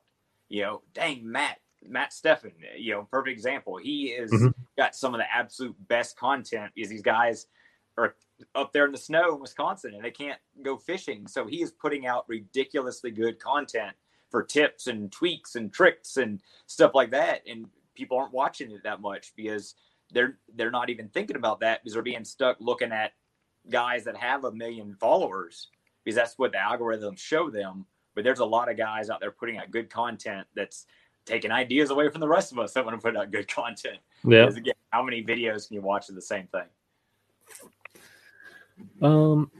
So interesting question by John. Obviously, electronics are paramount in finding fish in practice. How much there are situations where you don't run electronics or you turn them off, or obviously shallow, there's a lot of guys that turn them off, but are there times where you'll turn your sonar off to reduce the ping or only run map, like to less alert the fish? Do you ever subscribe to that? Yeah, there's been times I don't even put my depth finders on, especially on the bow. And I can tell you right now, you become a slave to the technology. So it doesn't matter if I'm sitting there in 2 foot of water. I know it's 2 foot of water. You're constantly looking down. And I can tell you right now, there's going to be a lot of guys with back and posture issues, bending over, looking at that active target and live scope, hunkered over the whole time, just staring at it. But I look at the GPS a lot because I do a lot of scouting. I do a lot of prep work. I make a lot of waypoints. If my GPS is not working right, then that's when I go into panic mode. And yes, I could scrap everything and go to the bank, put on a square bill or a DT6 and go crank in or throw a shaky head or whatever. You don't need any of that stuff as much when you go junk fishing. But, when you do your homework, if you do it right, you go scout. I've got alignments on a lot of stuff. I don't even need the sonar anymore. So as long as I've got my GPS working and I've got my 0.1 with my heading sensor going right, I can hit targets. I can see things, that to me means more than looking at the 2D sonar. I use it more just for the depth at that point or to get a gift fish. And that's what I relate to people about, even like that active target. And with the 2D sonar, I mean, we used the 2D for years before other technology. And once you learn how to use it to hit fish, when I see that fish on the active target or on the 2D and I drop a jig and spoon or a Ned rig or a drop shot down there, that's no different than a fish jumping on the bank and you throwing over and casting to it. Visibly sight fishing for that fish. I can see it right there. Your electronics aren't going to lie to you. The information is there. It's not hard to catch those fish. But again, you become a slave to it and you try and catch those fish and you can spend too long trying to mess with it. And the electronics can actually hurt you at that point. But I don't typically worry about the pinging and all that. I'm not usually sitting in a spot long enough to worry about it. Sure. Yeah, I think the 0.1 or the Humminbird heading sensor is something that's underrated. Not many people talk about. Like for me, like that changed the game for me fishing deep more so than like the actual sonar. Like to be able to confidently line up on a waypoint and make that cast made me a way better offshore fisherman really fast, more so than the other parts. And I don't know. I mean, it's not as sexy. It's not as cool. It's obviously it's not a $3,000 upgrade. It's a $100 upgrade. Like that's essential for me. Like I jumped in a buddy's boat and this summer and he had new Garmin's mixed with his Humminbirds and he had, the live scope and, everything. And I was like, how do you not have a heading sensor on your GPS like up front? Like, how are we Like I was like, we're like out in Mille Lacs floating around, and like, it's one of those days where you can't quite, like, the wind is kind of your boat's just kind of getting squirrely because you don't have enough wind to like hold into it, and it's still pushing you around. It's like, we're not making good casts here. Like, how do you not have this? And like you asked about going on other people's boats, that's one of the first things that I end up noticing on most boats that I go in is they don't have one of those. And then you're sitting there just like, well, I don't know how to hit this target. You're able to lay out waypoints to tell you the information. And again, you talked about the 0.1 and stuff being an underrated deal. Well, again, people don't utilize their GPSs, the capability that they have. I mean, you essentially have a computer and a journal right there to put all sorts of information in front of you. Because as I get older, my memory gets awful. And people, sit there and talk about triangulating and lining up. Well, at Sam Rayburn, you got national forests all around. There's very few targets. And a lot of those trees that guys used to triangulate with are gone. And so without a GPS, you can't triangulate. That people make it sound great. Oh, it's old school, triangulate this and that. But if there's no targets and it's all the same trees, and now all of a sudden the trees change, you're in trouble. You can't say, I'm going to line up with that cloud and that blue heron over there. And so, one of the things we talk to anglers about is utilizing, the icons and naming waypoints. And on the Lowrance, you're actually able to go through when you make a waypoint, there's a notes section, and I can actually type in notes like 8-pounder Carolina rig, January 2019. Or this is where your boat sits, cast at the sailboat and the dock. Right. Because when you come back, it's like, was this my waypoint for the boulder, or was this my waypoint for where my boat was supposed to sit? Well, I'll tell you an example on that note deal is I was at the Forest Wood Cup at Lake Ouachita. I think it was 2015 timeframe. And I had over 300 brush piles that somehow got there. And for every brush pile, there was multiple waypoints. There was 3 different sit spots for every brush pile, depending on the wind or the angle that I came in, where if I knew if I put my boat on this stop sign, I could make the cast. And it would say on each one, it would say like dead sycamore to no wake buoy, BP 20 top 10. So I knew when I pulled up there, if I cast it between the dead sycamore and the no wake buoy, I would hit the brush pile, and some of the brush piles in 20 foot, and the top of it comes up to 10 foot. So if I wanted to count down a bait to get there. Now, of course, with the active target, now you just pull up and you see the brush pile in front of you, you see if a fish is there, and you fire away. And you think how many tournaments in the past would have been won with that technology available in the past. But imagine having that for 300 different brush piles, having multiple sit spots, angles, information, outlining it and showing exactly where everything's at. So when it was time to go, it would just pull up and run it. And then it becomes a numbers game. How many high percentage places can you hit, to be successful? And unfortunately, I did not get a single bite on a brush pile in that event. Is that the one Brad Knight won? It was. Where he was kind of fishing, drop shotting some laydowns in a creek or something like that. Yeah, I think Mark Daniels Jr. was in that same creek, and and it was just basically junk fishing around on resident fish. And when you look at these championship events, I'll give you a perfect example. I've fished 2 Bassmaster Classics. I've got a top 10 in a classic and a last place in a classic, and I feel better about my last place in the classic because I actually made choices to try and win instead of being happy to be there and just trying to go catch a limit and do everything else. And, I made a long run at the Cotahuachi Classic that Van Dam won. Made a 3-hour run one way, didn't get a bite, 3 hours back. Hey, your tournament's over. But I remember, I don't know if it was like an article or a blog or a social media post. You felt pretty confident about what you had found on that run in practice, no? Yeah, I'll never forget this. I got back to the ramp that day, and they've got trackers on you basically, and your marshal's there and everything else. And I had to run and lock through into the Mississippi River, and then lock over into another section called Delaware. You went like east, like everybody else was going like south, and you made this big run out in the middle of nowhere where nobody else was, right? Yeah, I had to go south and then cut over, lock into the Mississippi River, lock out of the Mississippi River into an area east. And as the crow flies, it was about 10 miles from the takeoff. But round trip, I had to go all the way down almost to Venice, cut over, come back up. And I was in an area that had the potential. And I remember getting back to the ramp, and Steve Bowman walked up to me from Bass. I think he's over the website and the digital stuff. He walked up to me and said, "Look, we know where you're at. we know what lives there based off of all of our information. You didn't report any fish. We know you either got them or you zeroed. And I said, I zeroed. And he just walked away. And I was like, is what it is. But I feel better about that than just showing up and fishing, and you have to be at some of these championships a couple times and take these chances, and I've made a lot of gambles in my career to try and win different events. I've come close in some, you show up in an aluminum boat, jump a beaver dam, do sink brush, do work, and all of it equates to work. It's the business side of it all. And they just haven't materialized, but you put yourself in those positions to try and win. Yeah. Sycamore, do you do anything, do you set depth limits? Do you just run your auto depth? What do you do for I don't run my depth on auto. I set it because if it's on auto, you're going to watch it jiggy jag. Whereas if I see a slope coming up, I want to see that weird little shelf or that change of that break. And you can't see that when it's on auto. So again, I'll use Sam Rayburn as an example. I'm not typically going to look deeper than 30 foot deep. And so if I just set my range at 30, I can see everything on that slope. If I'm in a shallower area, I might just have it set on 20.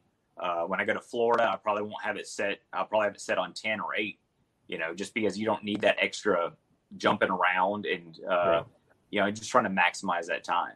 And that's so set it about 5 feet deeper than you plan to fish. Absolutely. Yeah. Okay. Yeah. You got to get off the slope, Scaff. You're missing out. Good thing is there's the replay and then there's the podcast version. So while you're snowboarding, you can listen to last week's show on the podcast version. So there you go. Cool. So we talked about, we kind of, dabbled. We've been hinting about Active Target. You've kind of had early. You started putting content out more so than other people. I know, talking to Josh Douglas, who's a big Lowrance guy. He got his basically in time for things to ice up here. So he's down there, getting his first glimpse at it, really using it, which is probably not the ideal place in Florida. But what I would just maybe give us an overview. We've kind of talked about it. What are you your biggest takeaways? Did you have a Garmin unit before this, or is this your first? Or did you go from live site to Active Target? What was your history with front facing sonar, and what do you think the new system Lowrance put out? What does it do best, or what's the biggest difference? Well, prior to this, I'd only been on one boat with the Live Scope, and so I really don't have enough experience with it. When people would call me about going out and teaching them about their Garmin units, I'd send them to a guy at Sam Rayburn named Brian Branham, who's a buddy of mine. And it's kind of one of those deals. He sends me some of his Lowrance stuff. I'll send him the Garmin stuff. He actually works for Garmin doing things. So I send them to him for Garmin stuff. So to that point, I'd never really been on one. I had to deal with Lowrance, so there was no sense of me putting it on. You heard stories about guys that got in trouble last year for adding it to their boats. They voided some contracts and everything else with Humminbird and Lowrance. But at the same time, did you have the live site last year? I had the live site, and I never really got it dialed in the way I wanted to use it. So I really didn't have it mastered. To this point, I think I've got the Active Target kind of figured out, probably about 70% of its capability. I know what settings I like it on. I like it on color palette number 3, which is kind of the yellow one. I run it without any noise filter on, just because, it seems like whenever you put the high filter on, you don't see hardly anything. It would be good for maybe if you're targeting really big fish like a spoonbill or big catfish or saltwater species, but I want to see everything, and with that Active Target, even the first time I was out there, I was like, holy crud, there's my line. I could see my braided line going down, and you could actually see the knot, and then you couldn't see anything where the fluorocarbon was, and then you could see my head rig out in front of it. So that part was like, wow. So, just seeing stuff like that and getting to experience that. And it, you see the comments that people make, oh, well, I can do that with my Live Scope and this, that, and the other. And it's like, that's great. Why is this one any better than my Live Scope? And all I can say is because I can run it on my Lowrance unit, and I'll be 100% candid and honest with people. What it's going to do is it's going to give people with Lowrance the option to have it without having to go buy another Garmin system, without having to learn another interface. Are people that own Garmin going to say, yes, that Lowrance, active target is a 10 out of 10? And I'm going to be like, probably not. They're not going to go add a Lowrance unit when they've got all Garmin to begin with. They're going to get a live scope. The Humminbird people are going to probably buy the Humminbird unit when it comes out. So it's just giving everybody the opportunity to have the technology out there. I'll let anglers decide which one's better. This one might be better closer. This one might be better far away. This one might show fish better. This one might show hard cover better. It's just going to be up to the anglers to decide on that, and then they're going to make their purchase and go from there. Yeah, for sure. So you'd say where the live site really didn't deliver, the active target is delivering as promised. Absolutely. And it's, it's good, man. It's definitely going to change the way I fish, especially offshore. I already see it at Rayburn. Right now out there, the fish are on the bottom, so tight at the bottom, they're not even graphing. And I'm having to go over these little acute areas that I know they're at, that they get and feed on. And I'll see one or two on the graph, and I'll turn around and get on the trolling motor, turn on the active target, and there'll be hundreds of them down there. But they're so close to the bottom, you're catching them, and these are fishing like 25, 30 feet deep, and they got mud on their guts. And they look like little cockroaches or fleas crawling around on the bottom there, and you can tell that they're down there. And then you're able to target those fish individually. My favorite is when you see one suspended and you reel it up and you can sit there and watch them, how they behave and different things. I'm still learning how to use the scout mode effectively. Once I get it dialed in, there's some things that I think I can do with it. But I've gone out some to prepare for different events for the season. It's like, okay, let me go down a seawall on another lake, or let me go look at some docks and see if I can figure this out and catch a fish on a dock with it. Or what can I figure out? I see fish on this channel swing. Can I catch these? What species are these? And so there's still, again, that learning curve. One of the problems that I've got, that a lot of people that have forward shooting sonar that they have, is trying to figure out how to aim. And that's going to be with any of the units, any of the trolling motors and everything, keeping your bait in that window. And I'm starting to work with a company, and I'm not sponsored by them, but they make a good product. I'm waiting for mine to get here. It's got a right height turret. They're supposed to be sending me one here pretty soon to play around with. And I told them, I'm going to be honest with it and everything else, but and you're going to see more of this market open up for these aftermarket, mounts that mount onto a trolling motor or off the side of a boat that are going to be mechanical. And so you're going to be able to have an arrow on there and a foot control button of some type, where you're able to turn that transducer to see whatever direction you want, opposite of where your trolling motor is going. Because one of the biggest problems when you've got the other stuff is when you anchor lock down or spot lock down, you're stuck at whatever you're looking at. So now you'll be able to anchor lock down, and you're going to turn the boat, and you're going to be able to turn that transducer around to fan around. I think Sukov called it sweeping. I think is what he called it. Where you're going to sweep that transducer around to look and see what's around you. Or now I'm at a dock, and I'm going to be able to fan that dock and move on to the next one, or keep that trolling motor or that active target, or say I'm going perpendicular or paralleling down a bank, and you're going to be 15 yards off the bank, and I can have that active target now shooting perpendicular off the boat as I'm going, or at a 45 or whatever you think is the right. Yeah. So you're going to be able to see fish like that, and you're going to be able to target fish differently. And then guys will be like, well, I've got a 360, so I can see a lot of that stuff anyway. And I was like, well, that's great, but you can't see that fish as it moves. And so one of the learning curve deals that people have, especially with like scout mode, is if you're moving the boat too fast, and this is one of the problems I had initially when I started playing with it, was, we tend to move too quickly. If you're moving too fast, that fish typically isn't moving that fast, and you're not recognizing fish sitting there until they move. And so if you're sitting still, you can actually watch and see what those fish do. But if you see one move off real quick, that fish is spooked, and you're not going to catch it anyway. So those are some of the learning curve deals, how to aim and slowing down to be able to understand what you're seeing that I'm having to work on. So it'll be useless for KVD is what you're saying. No, he's going to find a way to catch them with it. I mean, and here's the deal. Every angler on tour is going to find a way to be able to use it for their style of fishing.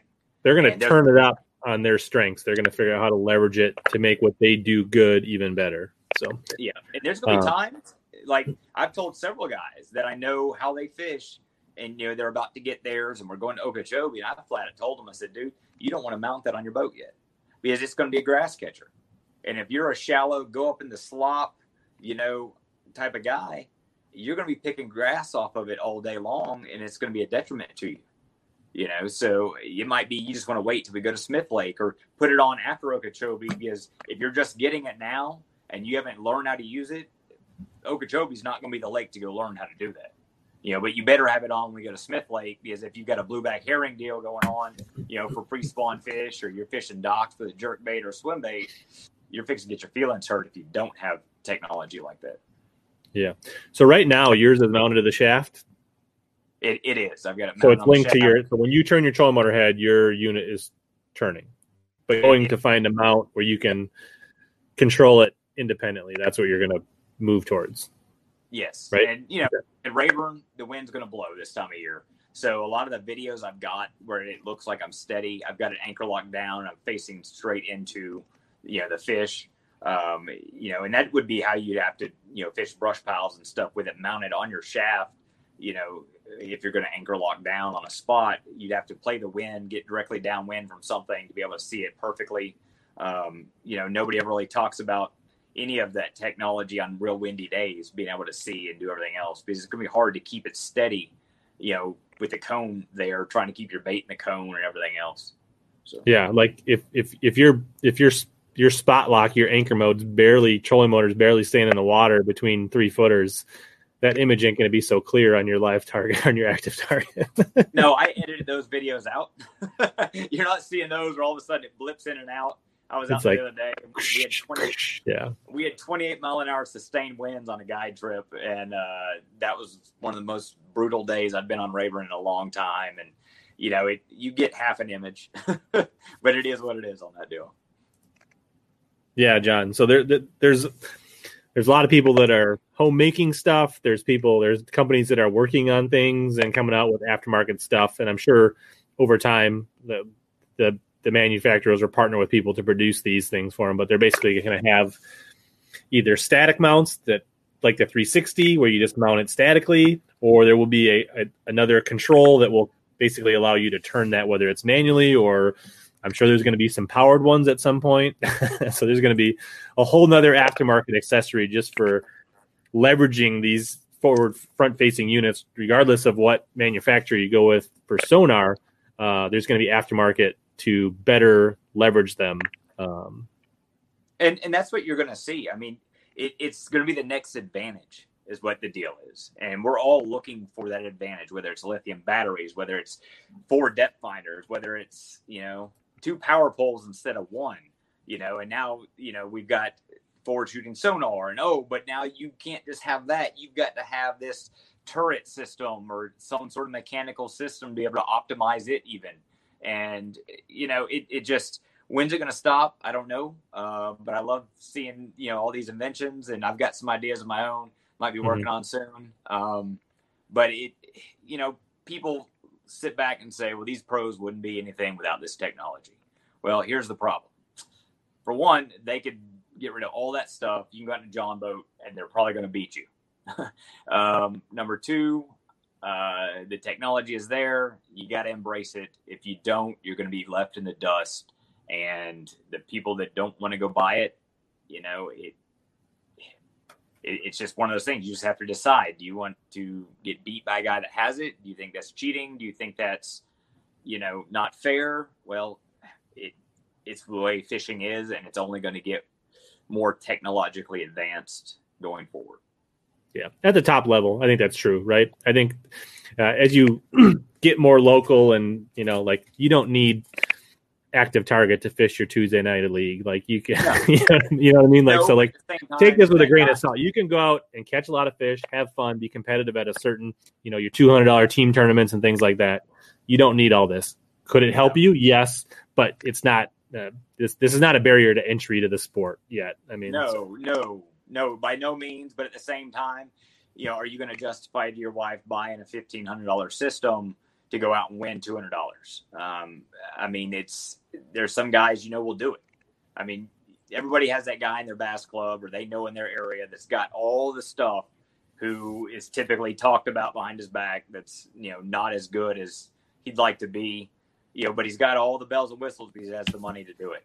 And it's still that man showing up with a jig with that 1999 champion bass boat, maybe repowered, is still using a flat strip. I made it to the Bass Nation National Championship with 1159 or a 959 on the front of my boat this year. So there's still guys that take their rod and stick it in the water and take the depth. So, yeah, you go out in the BFLs, you still might draw a guy that doesn't even have a front depth finder. Yeah. The sad part is, when you look at these high school events and college tournaments, I mean, you got guys out there like in a bass tracker going against the kid whose dad's got the money, to have all the units, got the $100,000 bass boat set up and everything else. And I mean, it's unfortunate that it's not fair on that degree. But it is what it is at this point. I mean, there's no going back on that. I think you're going to start seeing some specialty events or clubs where it's going to be like, all right, no depth finders, or, you can't only have two, or you can't use this technology. I think you're going to start seeing some of those events start popping up. I know for a while. I wouldn't be surprised if some of the the local stuff outlawed front facing or some of that active sonar. You know what I mean? Like at the basic local leagues. I wouldn't be surprised if they're like, hey guys, we're all fishing for $50. We're not using live scope and active target in these events. We're not, you know what I mean? Like, this is a friendly deal. We're not letting tech, so I could see that. I mean, I don't foresee that at higher level tournaments, but I think at local you might see that. Yeah, I mean, and again, that's guys with sour grapes that don't have the equipment, and that's typically what you end up seeing with that sort of deal. They don't want to spend the money on it. It's just another way to exclude somebody that's beating them, whether it's hard work, or they've got the technology to do it and they figured it out. Sure. But again, there's going to be a lot of people that have the technology that do terrible, and we saw that last year on tour. There were some big name superstars that had the technology that did terrible at different events. So it's still not the magic bullet to be most successful. Yeah. There's definitely situations where you can't beat it, but there's plenty of situations where it's not the silver bullet either. So, so there was a couple questions that I wanted to circle back on that people had. Based on your experience, how effective, what is the max depth you think this front-facing sonar is good to? When is there diminishing returns? I have no clue on the max depth on that deal. I have yet to run it deeper than 35 feet. So because that's what I've experienced to this point. Most bass are caught shallower than 35 feet. So, I mean, obviously you got walleye guys and people fishing in a lot of clear water impoundments that are looking for options for that. I will tell you, I have used the scout mode, and I got a video of a car that's on my YouTube page, and we looked at that car in scout mode, and I'm editing that video still, but that car was in 25 to 28 foot of water, and you could clearly see the car, you could see fish, in the vicinity and everything else. Mm-hmm. So I have used it up to 25 feet. But as far as deeper than that, I just haven't tried it yet. So you can verify that it's effective out to 25, 30 feet. The scout mode, I can see in this video, and again, I'm trying to make shorter videos because most people do not want to sit there and watch a very long video. They want to see, if they're trying to get the information they want to see, mm-hmm. And most of my demographic for this isn't kids. This is not necessarily people under the age of 25. I'm getting that group of guys that can afford the equipment, and they're trying to make their decisions whether they want to buy, an active target or a live scope or whatever else they want to buy, and so I'm trying to cater to those guys that are looking for that information to make them better. And, so this video I've got in scout mode, it was like 16 minutes of, a seawall that's got some interesting stuff. I've got a video on that same clip right there where I came by a dock and missed a fish, and I got that video up. The next one I'm editing there, I've got a brush pile, and you can see me throwing a DT6 down the edges of a brush pile on scout mode. And then I've got a video of a structural piece where you can actually see like a roadbed or bottom composition where it's piled up with dirt, out there in 18 feet as it goes around. And then I find a brush pile, and then I can see that car, so it gives a variety of the different things you can see, bottom composition and everything else. Yeah. You talk about scout mode. Is that just a setting? Is that what is scout mode for those that maybe don't know? And is that just a setting, or is there a transition change or a transducer change? How does that work? Yeah, so there's 3 settings on it. There's a forward, there's a down, and a scout mode. And how you change between them is you're able to twist a knob, loosen a knob, and it's got clicks that are on a tooth. Screw in. You actually change the angle the transducer sits on the shaft. That's right. You're able to click it till it lines up with the 2 spacers, and then put it back and twist the knob tight, and you're ready to go. Hit the button, and it swaps you over, and you're in business. Okay. And the scout mode is more of a horizontal, right? More of a horizontal. I can't remember what the actual cone angle is on it, but it's pretty wide.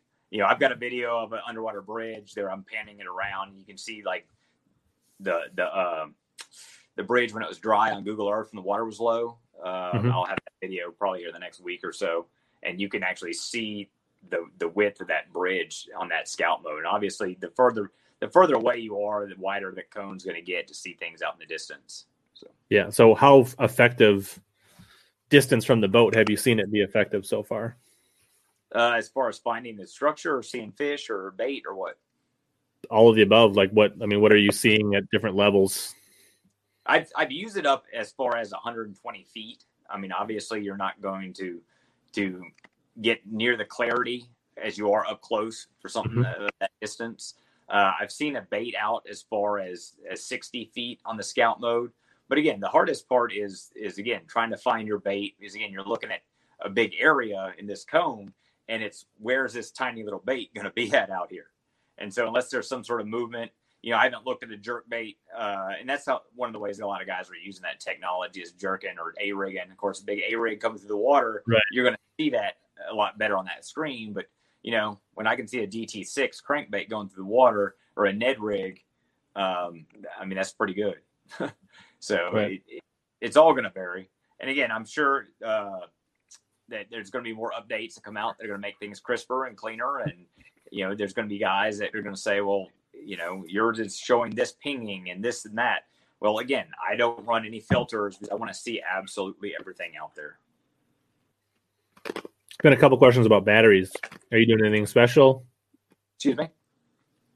A couple people have asked about batteries. Are you doing anything special battery-wise, or just running everything off your outboard motor, or you have a dedicated battery, or what is your setup? All right, so my battery setup last year, I had 2 31 AGM batteries rigged in parallel that I used for cranking and for my electronics and accessories and everything else. Again, Jones trolling motor and Texarkana rigged my boat up. They're going to do my 2021 also. They rewired my Skeeter and put 8-gauge wire directly from the batteries to the units. And then we spliced off that with 10-gauge, up to the units off a breaker box in the front. And that active target actually has 3 plug-in slots on it, 3 outlets. One of them is for transducer, one of them is for Ethernet that you're going to run to your depth finder, and then the other one is the power cable that you're going to connect to. Now, the 2 31 AGMs were connected to 2 36-volt, 60-amp-hour lithium batteries that were rigged in parallel for my Ghost trolling motor, and all of that was connected together with a power pole charge. People ask me about that charge, and I can't tell you if it's good or bad because I never knew it was there. My batteries always worked. They were always charged. This is the first year in my entire career I did not have a single battery issue the entire year. Those Nice. days of sitting in a Walmart parking lot, changing out a battery at midnight in the rain, those were over. I'm running a miscellaneous brand of lithium batteries. They don't even have a name on them. I got them from, let's just say a guy off the street. But he might not have spoke English. And, that setup right there, I was able to go. That charge was, my batteries were always hot.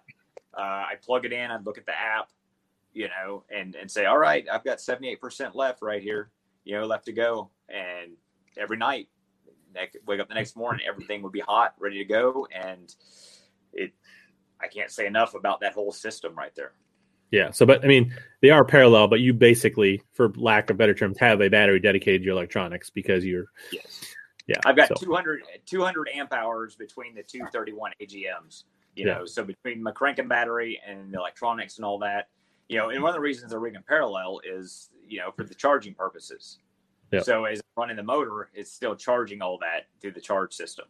And, it gives me the, I'm going to have power throughout the day. You can almost make it through one whole day by using one battery. But now, I thought about putting 3 in there just for a safeguard, and you think, well, that's a lot of expense. And again, it comes down to, this is a business. And I've lost so much money in my career of batteries being dead, not being able to jump off one, trolling motor batteries limping. Nothing will piss you off more than at 1 o'clock, you're on 100 and it's like you're on 40 and you're trying to go somewhere and you can't. Or, you get there and you hear that whoa, and you can't jump a battery off. I mean, I carry a lithium jump box just in case also for that aspect. But at the same time, you do what you can to give you every advantage to be successful. And you can only control so many things through the course of the day. And the elements on your boat are some of the things you can control. Yeah. And that power pole gives you that charge system gives you I think there's a built-in jump system. So you basically have multiple sets of redundancy to make sure you're going to make it the way in. Absolutely. And I carry jumper cables. I mean, a lot of times you carry that stuff to help somebody out. And, sometimes you need the help.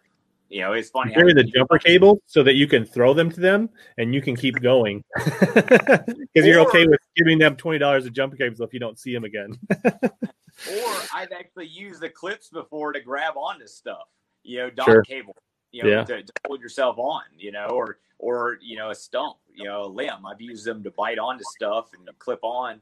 There's all sorts of creative ways on how to use some of these things that we carry. Yeah, that's a big deal for crappie fishermen. They like to use jumper cables to hold on to trees. I don't think they call it that, but it's something similar. Yeah. Cool. So so far, have you had much luck in Fish ID? Is that something you think you can learn? What are like seeing the difference between a bass versus a gar versus a drum versus a crappie? You think that will come with time? Yeah, a lot of times, and what we've learned on using, structure scan and 2D sonar and stuff is the way that the fish relate to each other and relate to the bottom typically tells you, what type of species they are. But with that active target, I'm actually seeing the shape of some of these fish. And I posted a video of a giant fish that comes on. I think I call it like Big Mama or something like that. I can tell you right now, that's not a bass. If you look at that video and you can see it, you can actually start seeing the fins and everything else. That's a big buffalo, probably, if I had to guess. And the neat thing that I when you go back and watch it is you can actually tell, like on the head, how hard and thick the head is. And when you think about it, I don't know if you've cleaned fish before or messed around with a fish, but the body mass is muscle tissue, and that muscle tissue shows up one way, but when you get to the head of a fish, it is so hard that it shows a brighter return. And, I think I can learn on some of these bigger fish exactly what species they are based off of, the hardness of the head. I know on the 2D sonar, you can kind of tell where the swim bladders are located at, to try and do some fish ID. So there's some bigger fish, but, that one was definitely a buffalo in that video. Some of these bass, I know they're bass because I've caught them, but I can tell in the active target the way they move, are they white bass, the way they're grouping up, the way they respond to the bait, slashing at it, different things. Say these are white bass, crappie obviously stacked differently. So you can actually start telling some of that information. Well, it doesn't like it when I try to play video and stream at the same time. It doesn't. I live in the country. I understand that. That's where I use my phone instead of the laptop. Uh-oh. All right, here we go. So what you were talking about. So there's your bait Yeah, it's hopping, going to right? come in on Like your bait yep, just hopping right that. there. Yep. See right But this there. is what you're saying. Like you could tell from that structure that this. Yep. Oh, there's your bait coming down now. Yep. So when he's disappearing and coming in, do you feel like he's on the edge of your angle? Is that why we're seeing him kind of show up and not show up? Yeah, he's coming in and out of that angle. But it's a neat because you can actually see those fish turn a lot of times, and you'll see them come in and out. But what's amazing is you can watch these fish come from a long ways out there straight towards the boat, and it doesn't make any sense. And I don't have a hydro wave, and I wonder, this would be a good indicator if the hydro wave actually worked. There's still some controversy on that, but those fish are coming towards the boat a lot of times. I know smallmouth have a tendency to gravitate towards the boat and use the shadow of the boat, and you're going to see more stuff like that. But yeah, that fish is moving in and out right there, and I mean, I'm anchor locked down, so I'm not having to chase it around at all. If you want, there's a video there. I think it's called like Director's Cut. There's a lot of different videos aspects there that you can learn a lot of fish behavior off that video, and that was just a bunch of just like cool fish catches and things. If you want to play that one, you might want to turn it down. It's got some dubstep or something going on. We got it muted. They figure we needed extra noise. So you post a video, and of course, the old guys are like, "Well, I can't get over listening to the music," and then some guys are like, "Well, that music's boring." And all right, so this first part here, that's the shad. bait ball. Watch a bass come up through that shad right there. This one here, that's a lunker hunt hatch spin, which is a tail spinner hopping, and that fish grabs it. You can see the bait falling, and you watch that fish come down and grab it, and that's a Ned rig just going down. Right here, I think we'll get multiple fish come up and try and grab a bait. But you can see them kind of on the bottom. You don't realize how many fish are there. In the last part of this video, I stick one, and there's so many there. Again, that's another tail spinner right there. Ooh. Okay. And you watch that fish miss it several times, and you don't realize how many fish have come after your bait. They basically disappear into the bottom, and then when they get excited, they start showing themselves. Yeah, here's another shad one there to the right, I think. Yep. Now this last part of this video, it's amazing how many fish are right here. And you hear guys say, "Well, I counted 6 fish." Well, most of the time when somebody's telling you how many they're seeing on a depth finder, they have no clue how many are there. And those are bass? Those are bass. It's the juice right there. That's just another stop. That's it. If that doesn't get you fired up, I don't know what does. Yeah, it never gets old, man. You can sit there and look at it all day, and again, you become a slave to that. Catching them on it is so much fun that you don't want to do anything else. And it's crazy because you'll throw a buoy out, and you'll start tracking after a fish. You'll start following them around, and you realize, well, I've gone 100 yards from my buoy, and you're still on fish. But you're able to see, okay, every angler out there at some point has said to themselves, I wonder how many fish have actually seen my bait today. And when you watch those videos and see the way these fish behave, it's amazing how many fish have actually bit at that bait that you had no clue about. Yeah. Go ahead.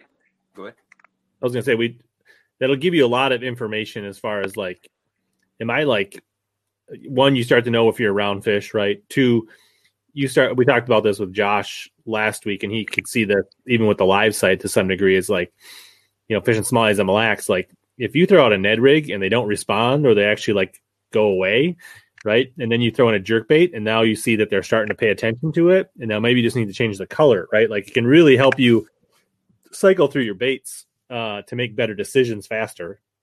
Well, you can fail faster with this technology. So, well, I tell people there's basically 3 things that you're going to do whenever you see one on the graph, and 2 of them are going to be wrong. It's no different than if you're throwing a swim bait and you get a follower, or you get that follower on a jerk bait. Are you going to twitch it? You're going to shake it? You're going to keep swimming it? So, like, I'm dropping a Ned rig a lot of times on these fish. I find that, I'm using a heavier Ned rig. It works better vertically than a drop shot a lot of times. I can do more with it. I have more control with it. But at the same time, when that fish is sitting there looking at it, do I shake it? Do I snap it? Do I let it just sit there and do nothing? And most of the time what I'm learning is the less we do, the better it is. And, or you do it dramatically. and I'll snap the crap out of it, and you'll realize, okay, the way that fish moves and gets whiplash, it's no different than sight fishing for one on a bed. You kind of know that fish is going to bite when he gets whiplash or he does something in response. So if I'm holding a bait right there and it's suspended and I've got one coming to it and it's sitting there looking at it, if I snap it up real quick or lift it up a foot or even just drop it a foot, however that fish behaves on that deal, I know whether or not that fish is going to bite at that point. But at the same time, without that technology, I wouldn't have had a shot at that fish. Mm-hmm. So it will 100% put more fish in the boat for me every single guide trip at Rayburn. I'll still have to see how I can apply it, in the real world, beyond the home lake where I know where to go. But it absolutely has changed my trips because it's like, all right, they're still down here. I know that I'm getting bites. They're reacting to the bait. They're not, what do I need to do different? And it's changing when you're on the fish. My dad says he fishes. He lives in Zapata in the winter on Falcon. Does a lot of crappie fishing. He does more crappie fishing every time as days go on. Less about bass. And because it literally turned crappie fishing into harvesting. Because once he sees them in a bush or a tree or whatever, it's just a matter of cycling through the profiles or the colors of his lures that he's going to hold in their face. And once he figures out the profile and the color, then it's just catch them. I got a buddy that guides for crappie, and he's got a shirt that says, "I was a crappie guide before LiveScope." Because now everybody thinks they're a crappie guide because it's too easy. And, at some point, at what point does the technology make it where we're depleting the fish? I mean, I don't know. I mean, you look at when an A-rig first came out, it was molesting fish that had never seen baits before. It was catching fish that weren't meant to be caught at that point. And now you got this active target that's catching fish that had never seen a bait before or were uncatchable at some point in time. So it's definitely changing the pressure and the way fish behave and everything else. Yeah. John, MLF doesn't have fantasy fishing, so you can't put Clark on your fantasy team. So I'm usually not the best pick for fantasy fishing. We've learned that through the years, haven't we? But what I'm good at is cashing a lot of checks and getting a lot of points, so. Well, in the bass system where there's buckets, you can have good value, right? But in the old FLW system where you really needed to have like 5 guys in the top 10 all the time was a little tougher. Yeah. My track record is not a whole lot of top 10s, but it's a whole lot of 20th through 50th place finishes. Do I anticipate the Minnesota DNR limiting technology? I don't know. I don't think so. The A-rig thing is really just old law. They didn't do anything new with the A-rig. That's just old laws that have now covered the A-rig. So no, I don't think. I think they're more likely just to reduce creel limits and possession limits and things like that. So if you're going to go out and catch instead of being able to go catch 20 crappie, you're only be able to catch 10. And instead of it taking you all day to catch 10, now it's going to take you 20 minutes to catch 10. So you know where to go. Right. Cool. It's hard for them to police the technology anyway. Yeah. I mean, that's going to boil down to it's going to be hard to tell people you can't buy this. You look at duck hunting, when like Mojo ducks and these different mechanical ducks came out, that's a little bit easier to police. But as far as somebody having depth finders, it's just the evolution of where the sport's going. It's no different than any other sport. I mean, you look at baseball. Baseball seems to be one of the purest sports out there. Still using wooden bats, they're still using gloves, and so it just, it's just part of it. You look at race car driving. There's always technologies to make cars better and faster, and it's unfortunate. Again, it comes down to who's going to outspend everybody else to make a better car. Ryan says he's been on Team Ream since the Elite days, so he loves to keep up. So thank you. Maybe talk a little bit. We kind of talked a little bit about this. I think as much as this technology can help people, I think it has the potential to distract people and like almost overload them with information at times or get them hung up, almost like no different than getting hung up on a sight fish. You could be getting hung up on fish. Like, what are your thoughts on that? Like, I think a big part of the learning curve beyond using it is to be learning what to do with this information and still learn when they're not biters and when they are biters, and maybe speak to that, what you've seen so far. It's going to be just another skill set. There's going to be guys that excel at it and guys that don't. And, you're right about it being just like sight fishing for a bed fish. The thing is, that is your end game. If you're chasing a fish with that active target, and you're following it and you're casting it repeatedly. And I hear stories about guys following a fish from a dock to a dock to a dock, and you catch that fish and it ends up being a 3-pounder. Could you have caught a 5-pounder or an 8-pounder just fishing without it, blind casting? If I'm stuck looking at one underneath the boat and I'm trying to get these to bite right here, would I have been better off throwing a Carolina rig over there and catching one instead of worrying about the technology? And, it's going to be that learning curve. You're going to hear guys, talk about it behind the stage, maybe not in public, where, it screwed them up. It's just another decision that they're going to make. How long do they spend on fish that they see there, can't get them to bite? Just like, okay, you sat there for 2 hours on a bed fish, never got it to bite. And so it's just another tool that, again, I said it before, it's going to be detrimental to a lot of guys in their style of fishing, especially these old school purists that haven't embraced the technology at this point, regardless anyway. With these new guys, that's these young kids that are all about the technology, and that's eliminating the learning curve for success. They're the ones that you're seeing that are about to dominate with it. You look at Wheeler, you look at Patrick Walters.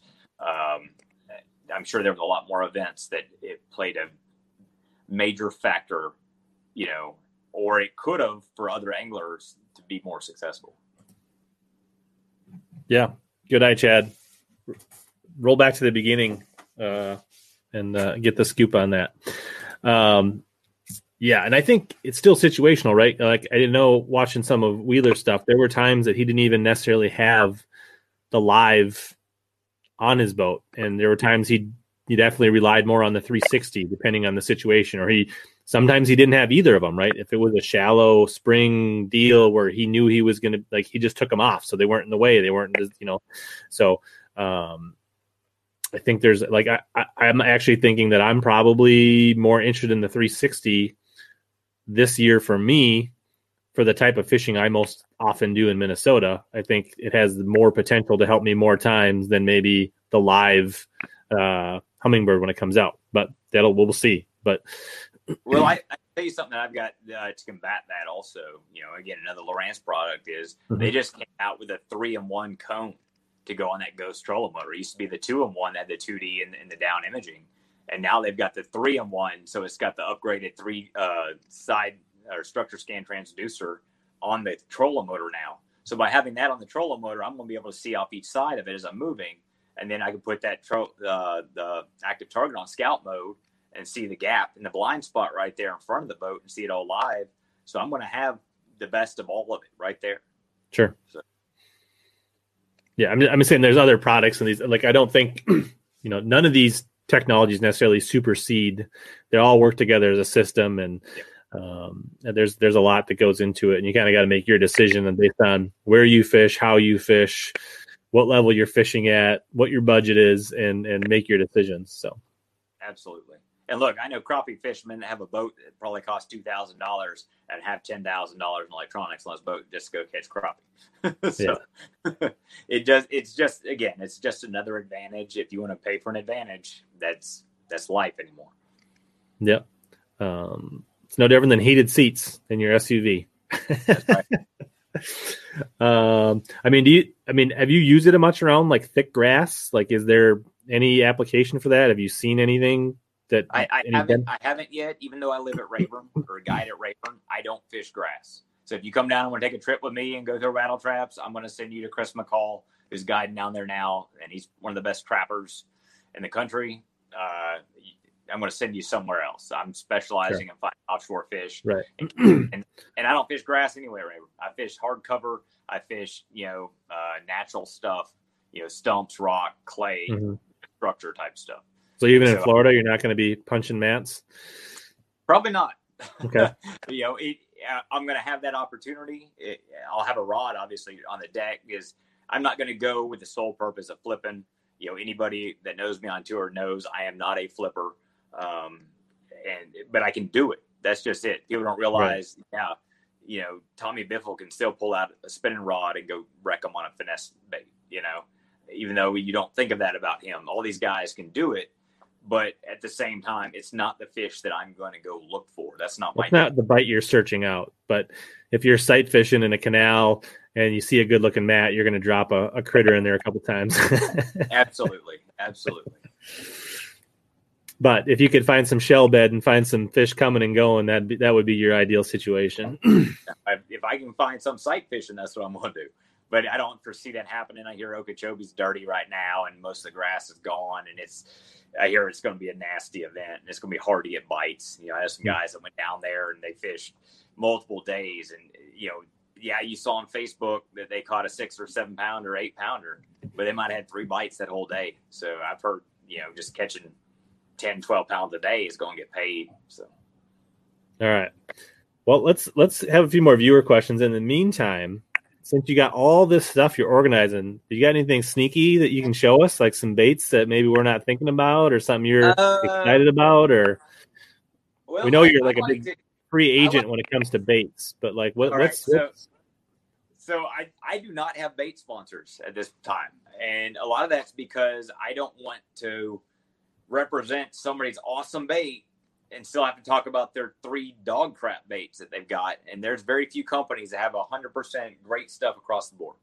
Right. So I use what I want, what I think is optimum for every job. I'm not going to sit there and put Yamamoto Senkos in a Yum Dinger bag. I'm not going to sit there and lie about what I'm throwing. I'm not going to say I caught them on a Wild Eye Shiner and really caught them on a Lucky Crab jerkbait. We know what tournament that was. So I mean, I can just kind of go through different stuff. Yeah, like you said, like a heavy Ned is a big deal for you. What's your heavy Ned plastic of choice right now? Man, I actually use the Z-Man because again, and you can see right here, I've got just several of them piled up. I got a whole pile of them down here. Like just a TRD, like the big TRD? Are you a Ticklers guy? Like what's? I'm more of just the TRD guy. I use all 3 sizes of the TRD: the giant, the big, and the finesse. A lot of people don't know about the giant one, but it's almost like a 7-inch Senko, and I'll put it on a football head jig. I've been throwing where's it at? A Picasso tungsten football head jig. It's got little 3-wire weed guard on it, and I'm dragging around like a football head jig, and it stands up, and it's like a big Senko. It's just something different. Don't get a lot of bites on it, but they're all big when I get them. But the regular just TRD worm is the one I throw because I might have the same one tied on for 3 days. A guide trip's going to last. And the deal is my favorite color. Just about every lake I go to, they eat a color called the deal, which is green pumpkin with a bluish shad color hue on the other side. Yeah, the pearl underbelly. Yep. I've started throwing more and more big swim baits. I don't know if you've heard of the Babe. Yeah. So like soft swim baits or hard swim baits? All of it. The Babe is one of my favorites. You can see I've got the Babe is the kind of a small company reproducing the Bass Pro swim bait, right? Yeah. So I've got some hanging right here. Let me just slide. And the harness, they make a weedless and a harness, but the harness version is the deal, right? The harness version is the deal. And so you can kind of see right there. It's got a harness on there and a hook. Looks like the Steve Kennedy Bass Pro swim bait. Yeah. I'm buddies with the guys that make those. Can you see that all right? I don't know. Yep, it looks good. I heard that they're not necessarily making a ton of them either. No. I got the hookup. But if you can get them, they're great. And my favorite way to fish that is skipping it underneath docks and just slow rolling it out. And if the lake's got docks, in the 2 days of practice I'm going to have one rigged up and I'm going to try it for a couple hours because, again, you're fishing for bigger fish by doing that. There's a swim bait called the Citizen that I like. And, again, they're hard to get. I hate these stupid bait drops, but, that's a Citizen right there. And, it's a weedless swim bait, and you sit there and you start thinking, okay, where can I use this at what lake in the country? I'm getting into the glide baits more. The Buka bull glides are good. I got a hook in my finger now. Hold on just a second. got it. I've got one here called a Shizzard. That's pretty good. Yeah. You're not buying the cheap ones either. Well, I believe I mean, it or they're not, not the ultra expensive ones, Look, okay, there you go. There's an economic one. There's a Shine Glide, right? Yeah, the Savage Gear, the Shine Glide. I've got the Storm Mirashi's good. The Molex one, I like it. First cast ever made with a Molex. I caught a 6-pounder. So, but again, do you have time and 2 days of practice to play with that? But, when you start dealing with tournament grade stuff, I mean, you can look right here. That's a whole bag full of like 0.5 Academy square bills. The H2Os. The H2Os. I've made a ton of money on the H2Os. There's some Cordell Big O's in there too that I like throwing.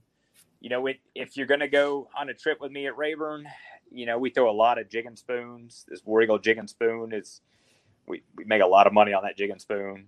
There's a bait by Lunker Hunt. It's called the Hatch Spin, which is like a tail spinner. Okay. I throw that bait a lot. That's one I am not familiar with. That's a nugget. All right. Yeah, because for all the weird stuff that Lunker Hunt seems to have with spiders and everything else, that bait right there, people don't know about. And it's one of the few tail spinners that has a willow leaf blade on the back. There's no wrong way to work it. Guide clients find it easy. You can vertical jig it. You can cast it. You can reel it back to the boat. You can launch it a mile. It's good. As far as heavy Ned rigs, again, I'm not sponsored by any of these companies, but I'm throwing the Woo and the Swagger tungsten. So you like a tungsten? That was one thing I was going to ask you earlier. Does tungsten show up way better on that active target? I haven't noticed a correlation, but you got to remember that's a tiny little head right there that you're dealing with. I just thought, because would it give you a brighter, denser, right? Because it's so dense and hard. It all looks the same that I've seen. And when I chunk it out there, it's cool because it almost looks ethereal, where it'll like glide around, and you can see it in some of those videos. It almost looks like Goldschlager. The gold flakes in there going down. Let's see what else we got here. Oh, look right here, all you boys up in Wisconsin. I got a bunch of Bravarnis right there. The Bravarnis, yeah. Oh, dude, solid. I made some money at the Open at Neely Henry, skipping that deal. And I've got a trick I'm going to do a video on. You want to see a trick on how to rig a Bravarnis that I got? Might as well. All right, hold on a second. Let me grab here's the deal. Everybody has to promise to go over and subscribe to Clark's channel if he's going to share this nugget. So he needs to get 1,000 subscribers so he can start profiting his live target videos or active target videos. All right. So one of my favorite swim jig trailers, I throw 2 swim jig trailers. I throw a skinny dipper, whether it be a little dipper or the full size dipper. Yeah, the Reaction Innovations. Yep. Or I throw a Zoom Z Craw or Z Craw Junior. If they're eating brim, or I want more of a light or a swim jig to go higher in the water column, I throw the Z Craw. If they're eating shad, then I throw the skinny dipper. All right, so on the Wisconsin style swim jigs, almost all of them have some sort of little metal barb on there. Yep. Okay. Wire keeper, bait keeper. Yep. Wire keeper, bait keeper. And the problem is your bait slides down after you catch 1 or 2 fish and it tears up. Well, to do this trick, I'm going to use my wacky O-ring tool. I'm going to stick that skinny dipper or little dipper just the into tip. The hole, and I'm just going to put the tip. Ha ha ha ha ha! Shut up. All right, so I'm just going to put it on there just a little bit, about 1/4 of an inch. Oh, went a little far. Onto the head, so you can see it's on there. And that way, whenever I shove that little dipper up the shank and put it on, I'm going to make sure that barb or that O-ring goes above that wire keeper, and it's going to hold it on. So if you're skipping it, it's going to hold that trailer on a whole lot longer. Yeah, that also works really good with, I don't know if you've used the clear wacky bands like Arsenal does. Yeah. Like those silicone tubes, you can do the same thing, or you can put it down by the hook and then it'll actually grab it there too and then work, together. So those are both really good options for rigging Yep. Any kind of trailer is on jigs for sure. There was a question about somebody said they bought some Shine Glides. Where do you like to use them? I like using them over grass. Okay. When I do fish grass, that's you typically need a little bit clearer water. And there's a guy on Rayburn that was actually catching them on it at one point in time, and he had caught a pretty good one day and turned me on to that glide bait, and I've since used it at other lakes. And I don't do anything fancy with it. It seems like those cheaper glide baits they're easy to use and they get bit. Again, if I had to pick between the three cheap ones I mentioned, that Storm Arashi seems to be my favorite. It seems to get big bites and clear water, especially. But if there's grass, that's 4 foot underneath the water, those fish are still sitting in the top of that grass. Yeah. And if you run that glide bait across underneath the surface, they're going to come up out of that grass and eat it, or they're going to follow it. So you just got to figure out how to do it. And for your glide baits, are you mostly using like natural shad profiles, or using the ones that are a little bit louder and more obnoxious? I'm just using whatever shad pattern. I'm not one of those guys that really prescribes to color as much.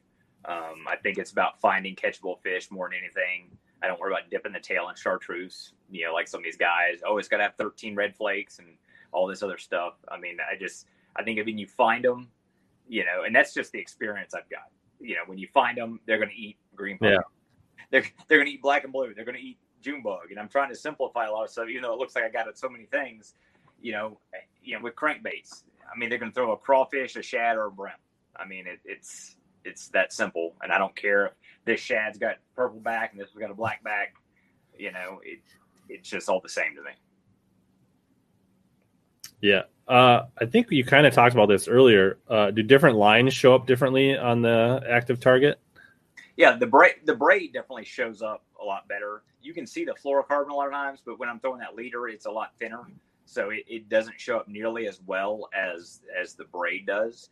But I've seen fluorocarbon on other baits, out there in the water. But the braid did you say you had earlier, you were saying you had a Carolina rig with a braid main line? Or no, or was that a finesse? Oh, it was a braid to fluoro leader, and you could see the braid really clearly, and then the fluoro kind of disappeared, and then you saw your Ned Yeah. Yep. Okay. Yeah. What's neat is, I've thrown out a marker buoy, and you can see on the forward mode, you can see the string on the marker buoy out in front of you. Yeah. That's so cool. If you run trot lines, hey, you don't even have to pull them up. You can just look at your trot line with the forward mode. There you go. Commercial fishing, new avenues. Awesome. Well, that's some good nuggets. Anything else you wanted to touch on, Clark? No, I can show you more stuff here in the shop if you want. Or if you got a couple more nuggets, and we'll let people, if they have any more questions, we'll a few more minutes, right, and then we'll keep this close. Something a little different. Sure. You know what this is? I do not. Is that like it sounds funny, but that is a fingernail drying lamp. It's a UV lamp. Okay, so when somebody goes and gets their fingernails painted at get a manicure, you put it in there and it dries the nail polish. Well, I use nail polish for stuff. I use paint. Sure. I use glue. That UV light will make your stuff dry a lot faster and harder.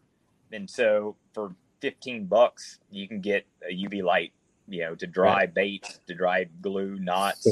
So when you're doctoring up baits late at night before the tournament, you can fast cure them, and then you can get to bed. That's right. So you bring that on the road? Does that travel with you to the tournaments? No, I'll leave it here. Whenever I'm doing some bait tweaks and everything else. Let's see here. What else do I got that's of interest as I'm looking around? Like I said, it's awfully messy in here right now. Did your boat normally sit in there, or is this just a bait room? No, it's just a bait room. My boat sits outside in a cover, but shoot, I'm on the road for the most part. Here, let me turn. You can kind of see. During COVID, I built a pallet wall up there and kind of redid this room some. And yes, it's still a mess. See, I assume the TV is for watching the Hellabass live stream. So absolutely. I have to hook my phone up to stream there through data because I live out in the country and we don't have very good internet service. There's my flogger up there. Let's see here. What do we got? Anything interesting? Have you ever used the flogger for anything outside of bedding smallmouth? No. I see some bellows. Still, I've tried it. I actually bought the flogger the first year we went to Bull Shoals, the year Brandon Palaniuk won at Bull Shoals. Because I was going to fish the Bassmaster Open the next week at Table Rock, and I said, well, between the two of them, I can justify buying this flogger. Well, there ended up being an algae bloom, and you could only see 1.5 feet in the water, so you couldn't see bedfish anyway. And I've tried catching largemouth with it with no success. I've tried doing the smallmouth deal. About got seasick, clocked myself in the nose. Look, they don't tell you about that stuff, okay? They say, oh, it's gonna be one flogging. You need a flogger, okay? Nobody tells you how to use it safely, and it just, the learning curve wasn't there. Again, we talk about 2 to 3 days of practice. The guys that excel at doing it are the ones that live up there and use it. And the one tournament I had where it was a major factor was Champlain. The last time I was there, who won that one? Casey Scanlon won that one. Yeah, he didn't win it, but most of the top 10 were doing the smallmouth thing. That's what Josh Douglas had, I think, kind of top 10 using an ice rod or something like that. Yeah.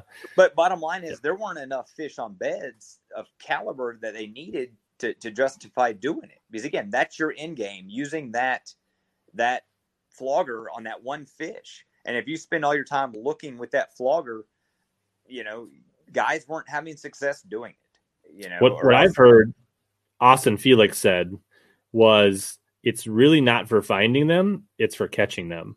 It's like, so he says he goes and looks and he'll spend his practice time looking where the conditions will allow him to see. And he'll just troll a motor around and look and mark them. And then what the flogger allows him to do is fish those fish under any conditions in the tournament. Yep. And so, again, you just named two dudes that are northern guys. Right. And as a guy from down south, I'm sitting there thinking, well, I'm going to use it to go brim fishing. To go catch them on a clear water lake to go brim fishing. But at the same time, it's still not as easy. It's just like somebody saying, oh, the active target, you can just plug it in and go catch them. Flogging is not that simple, especially to learn it, the 2 days before the tournament starts. And so you try it for a little bit and you're like, no, this isn't my game. I need to scrap this. Even though they say it's great, this is how it's going to be won. I need to go find Clark Ream fish, not what you're supposed to do fish. Yeah. Did I see some geek crack on the wall? You did. I got the bellows gill. Played around with it quite a bit. I don't know if people have seen that bait. And the reason I've got these is I try to come up with creative ways to catch them on brush piles. When you live in the South and you've got brush pile lakes, those fish get pounded relentlessly. The technology is there. It's too easy to find brush. And the trick about our lake is the fish get on the brush to eat crappie. And so I'm trying to figure out great crappie and brim imitators to fish in the brush. They see so many old monsters and they see a lot of crankbaits and jigs and everything else. It's what can I throw down there? So when you fish that geek crack down there, it looks like a big brim or crappie kind of just meandering around down there. And you just fish it slow and you can bang it off limbs and pop it up and you'll get some big fish on it. It's a great sight fishing bait, but the availability of it is the tricky part. The thing is, like, you build all this confidence and whack them, and then you got 3 packs of them, which is only like 9 baits, and then like, well, the big ones only have 3 in there. Yeah, that's what I said. 3 packs is 9 baits. Yeah, so you're able to reel it over the surface, and it looks like a big dying brim, but the durability of them isn't there. They fall real slow. So it's again just another bait to play around with. But on Derby Day, I can tell you right now, I'm gonna have a green pumpkin Cinco on. I'm gonna have a black blue jig on. I'm gonna have the same stuff, that everybody else is gonna have on. But it's okay on the off days. What do I go try and add to the arsenal? And then it comes down to what can I cull out just to get rid of. Are we allowed to talk about heavyweight chatterbaits? Yeah, we can. Isn't that like one of your things? Used to be. I fished a chatterbait way more than I used to, and I've got a big stock of one because I actually put a guy out of business. I caught 20 pounds on Bassmaster Day on the lake, And I mean, it didn't even have a name at the time. I mean, it was a Bobby The D's grinder. Yep. And dude, I get 2 or 3 messages a month, people asking me how to get them. And he cashed in, made some money, sold the crap out of them, and of course he got the letter. And so From Z-Man. Yep. And so that was done. But I still think it's the best, vibrating jig on the market. The guys that have stockpiles of them, I know guys that bought hundreds of them, when it was about to go down, and that they hold them like gold. A lot of times that used to be, I'd catch them on one and I'd give my my Marshall, I'd cut it off and give it to him at the end of the day. And I was like, no, I'm putting this one back in the box. I'll use this one for practice, as raggedy, whatever else. But there is a product, and again, I'm not sponsored by them, but I'll talk about something cool. There's a new rookie on the Elite Series named KJ Queen. I met him and his dad at Louisville, and they own Queen Tackle. And he and his dad were showing me a bunch of stuff, and his dad's an engineer, and he gave me something called a Switchblade, and I've bought some since then. Yep, you got some right there. And what's neat is you're able to actually add that onto any head without using a split ring. Yeah, I don't know if you can see that, but you basically pop that wire out of the one side of the clevis, slide it through any jig head you want, and make your own.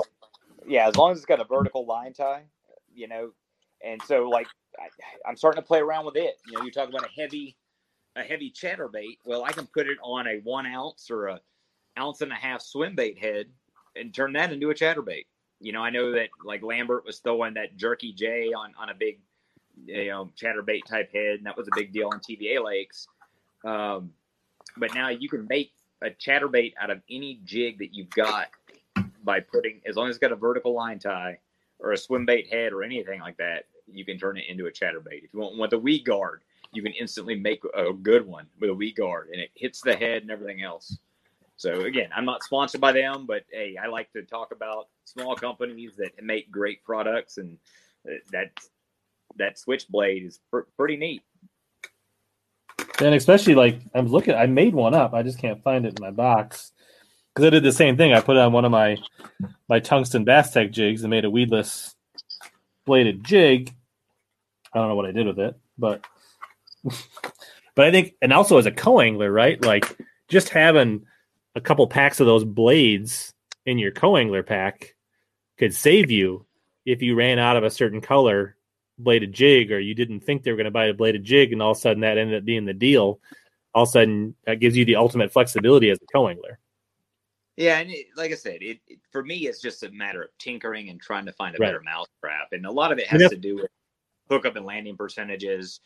Something else they haven't seen yet. But again, when it's game day, I'm more than likely going to have on a green pumpkin Cinco, a jig, the same old meat and potatoes, because that's what most fish are caught on. Chartreuse and black squarebill. I mean, same stuff. But I like the idea of having things like, that's not an issue for me normally because I'm a boater most of the time. But like if you're a pond fisherman, if you're a co-angler, the ability to just buy a couple packs of blades, that's like really a big benefit, right? You don't necessarily need to go out and spend $15 on a chatterbait when you already got a bunch of vertical line tied jigs, right? You can buy a handful of blades, and then you're trying to get by pond fishing with just a little bit of tackle. That's a big difference. You don't have to carry one of everything. There's a lot of advantages.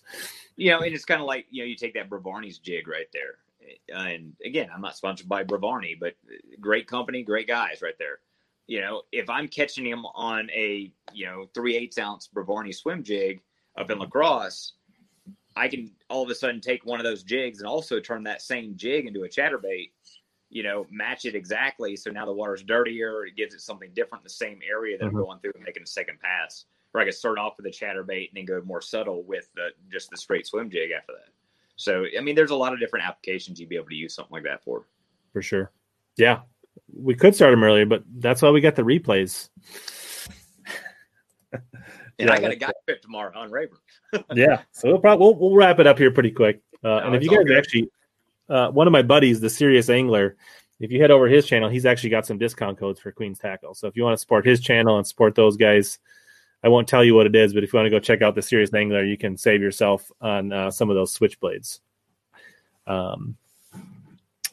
Well, I think we're pretty much, we're just over 2 hours. I think you got a guide trip. It's a weeknight. I think we'll wrap things up. I appreciate your time, Clark. As always, it's a riot to chat with you. I have a good time. I don't have to do a lot of work because you kind of you like to talk. So try and make your job as easy as possible. Yeah. So if you guys came late, watch the replay. Tomorrow it'll be up. There'll be the podcast version. Will be up tomorrow as well. Just search Hellabass in any of your podcast apps, and you can listen to any of this while you're walking the dog or working out or driving to the lake. Then also make sure if you got an active target, you're probably going to want to go make sure you watch Clark's YouTube channel, and there'll be some good nuggets there. So as always, here to help you guys catch more bass and suck less.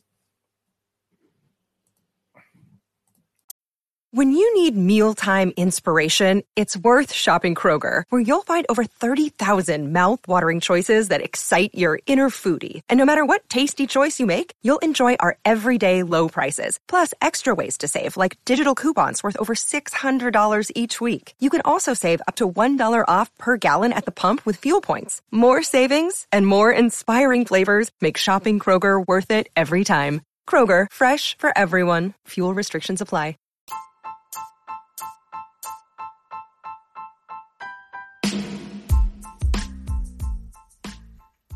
As always, thanks to all of you that hung in till the end of this podcast. This has been another episode of Hellabass Bass Fishing Podcast Experience. Please consider sharing this with any of your bassin' buddies and friends. This is the best way for podcasts to grow is through word of mouth. Also, don't forget to search Hellabass on Instagram, YouTube, Twitter, or just about anywhere else so that we can connect in more ways. As always, here to help you catch more bass and suck less.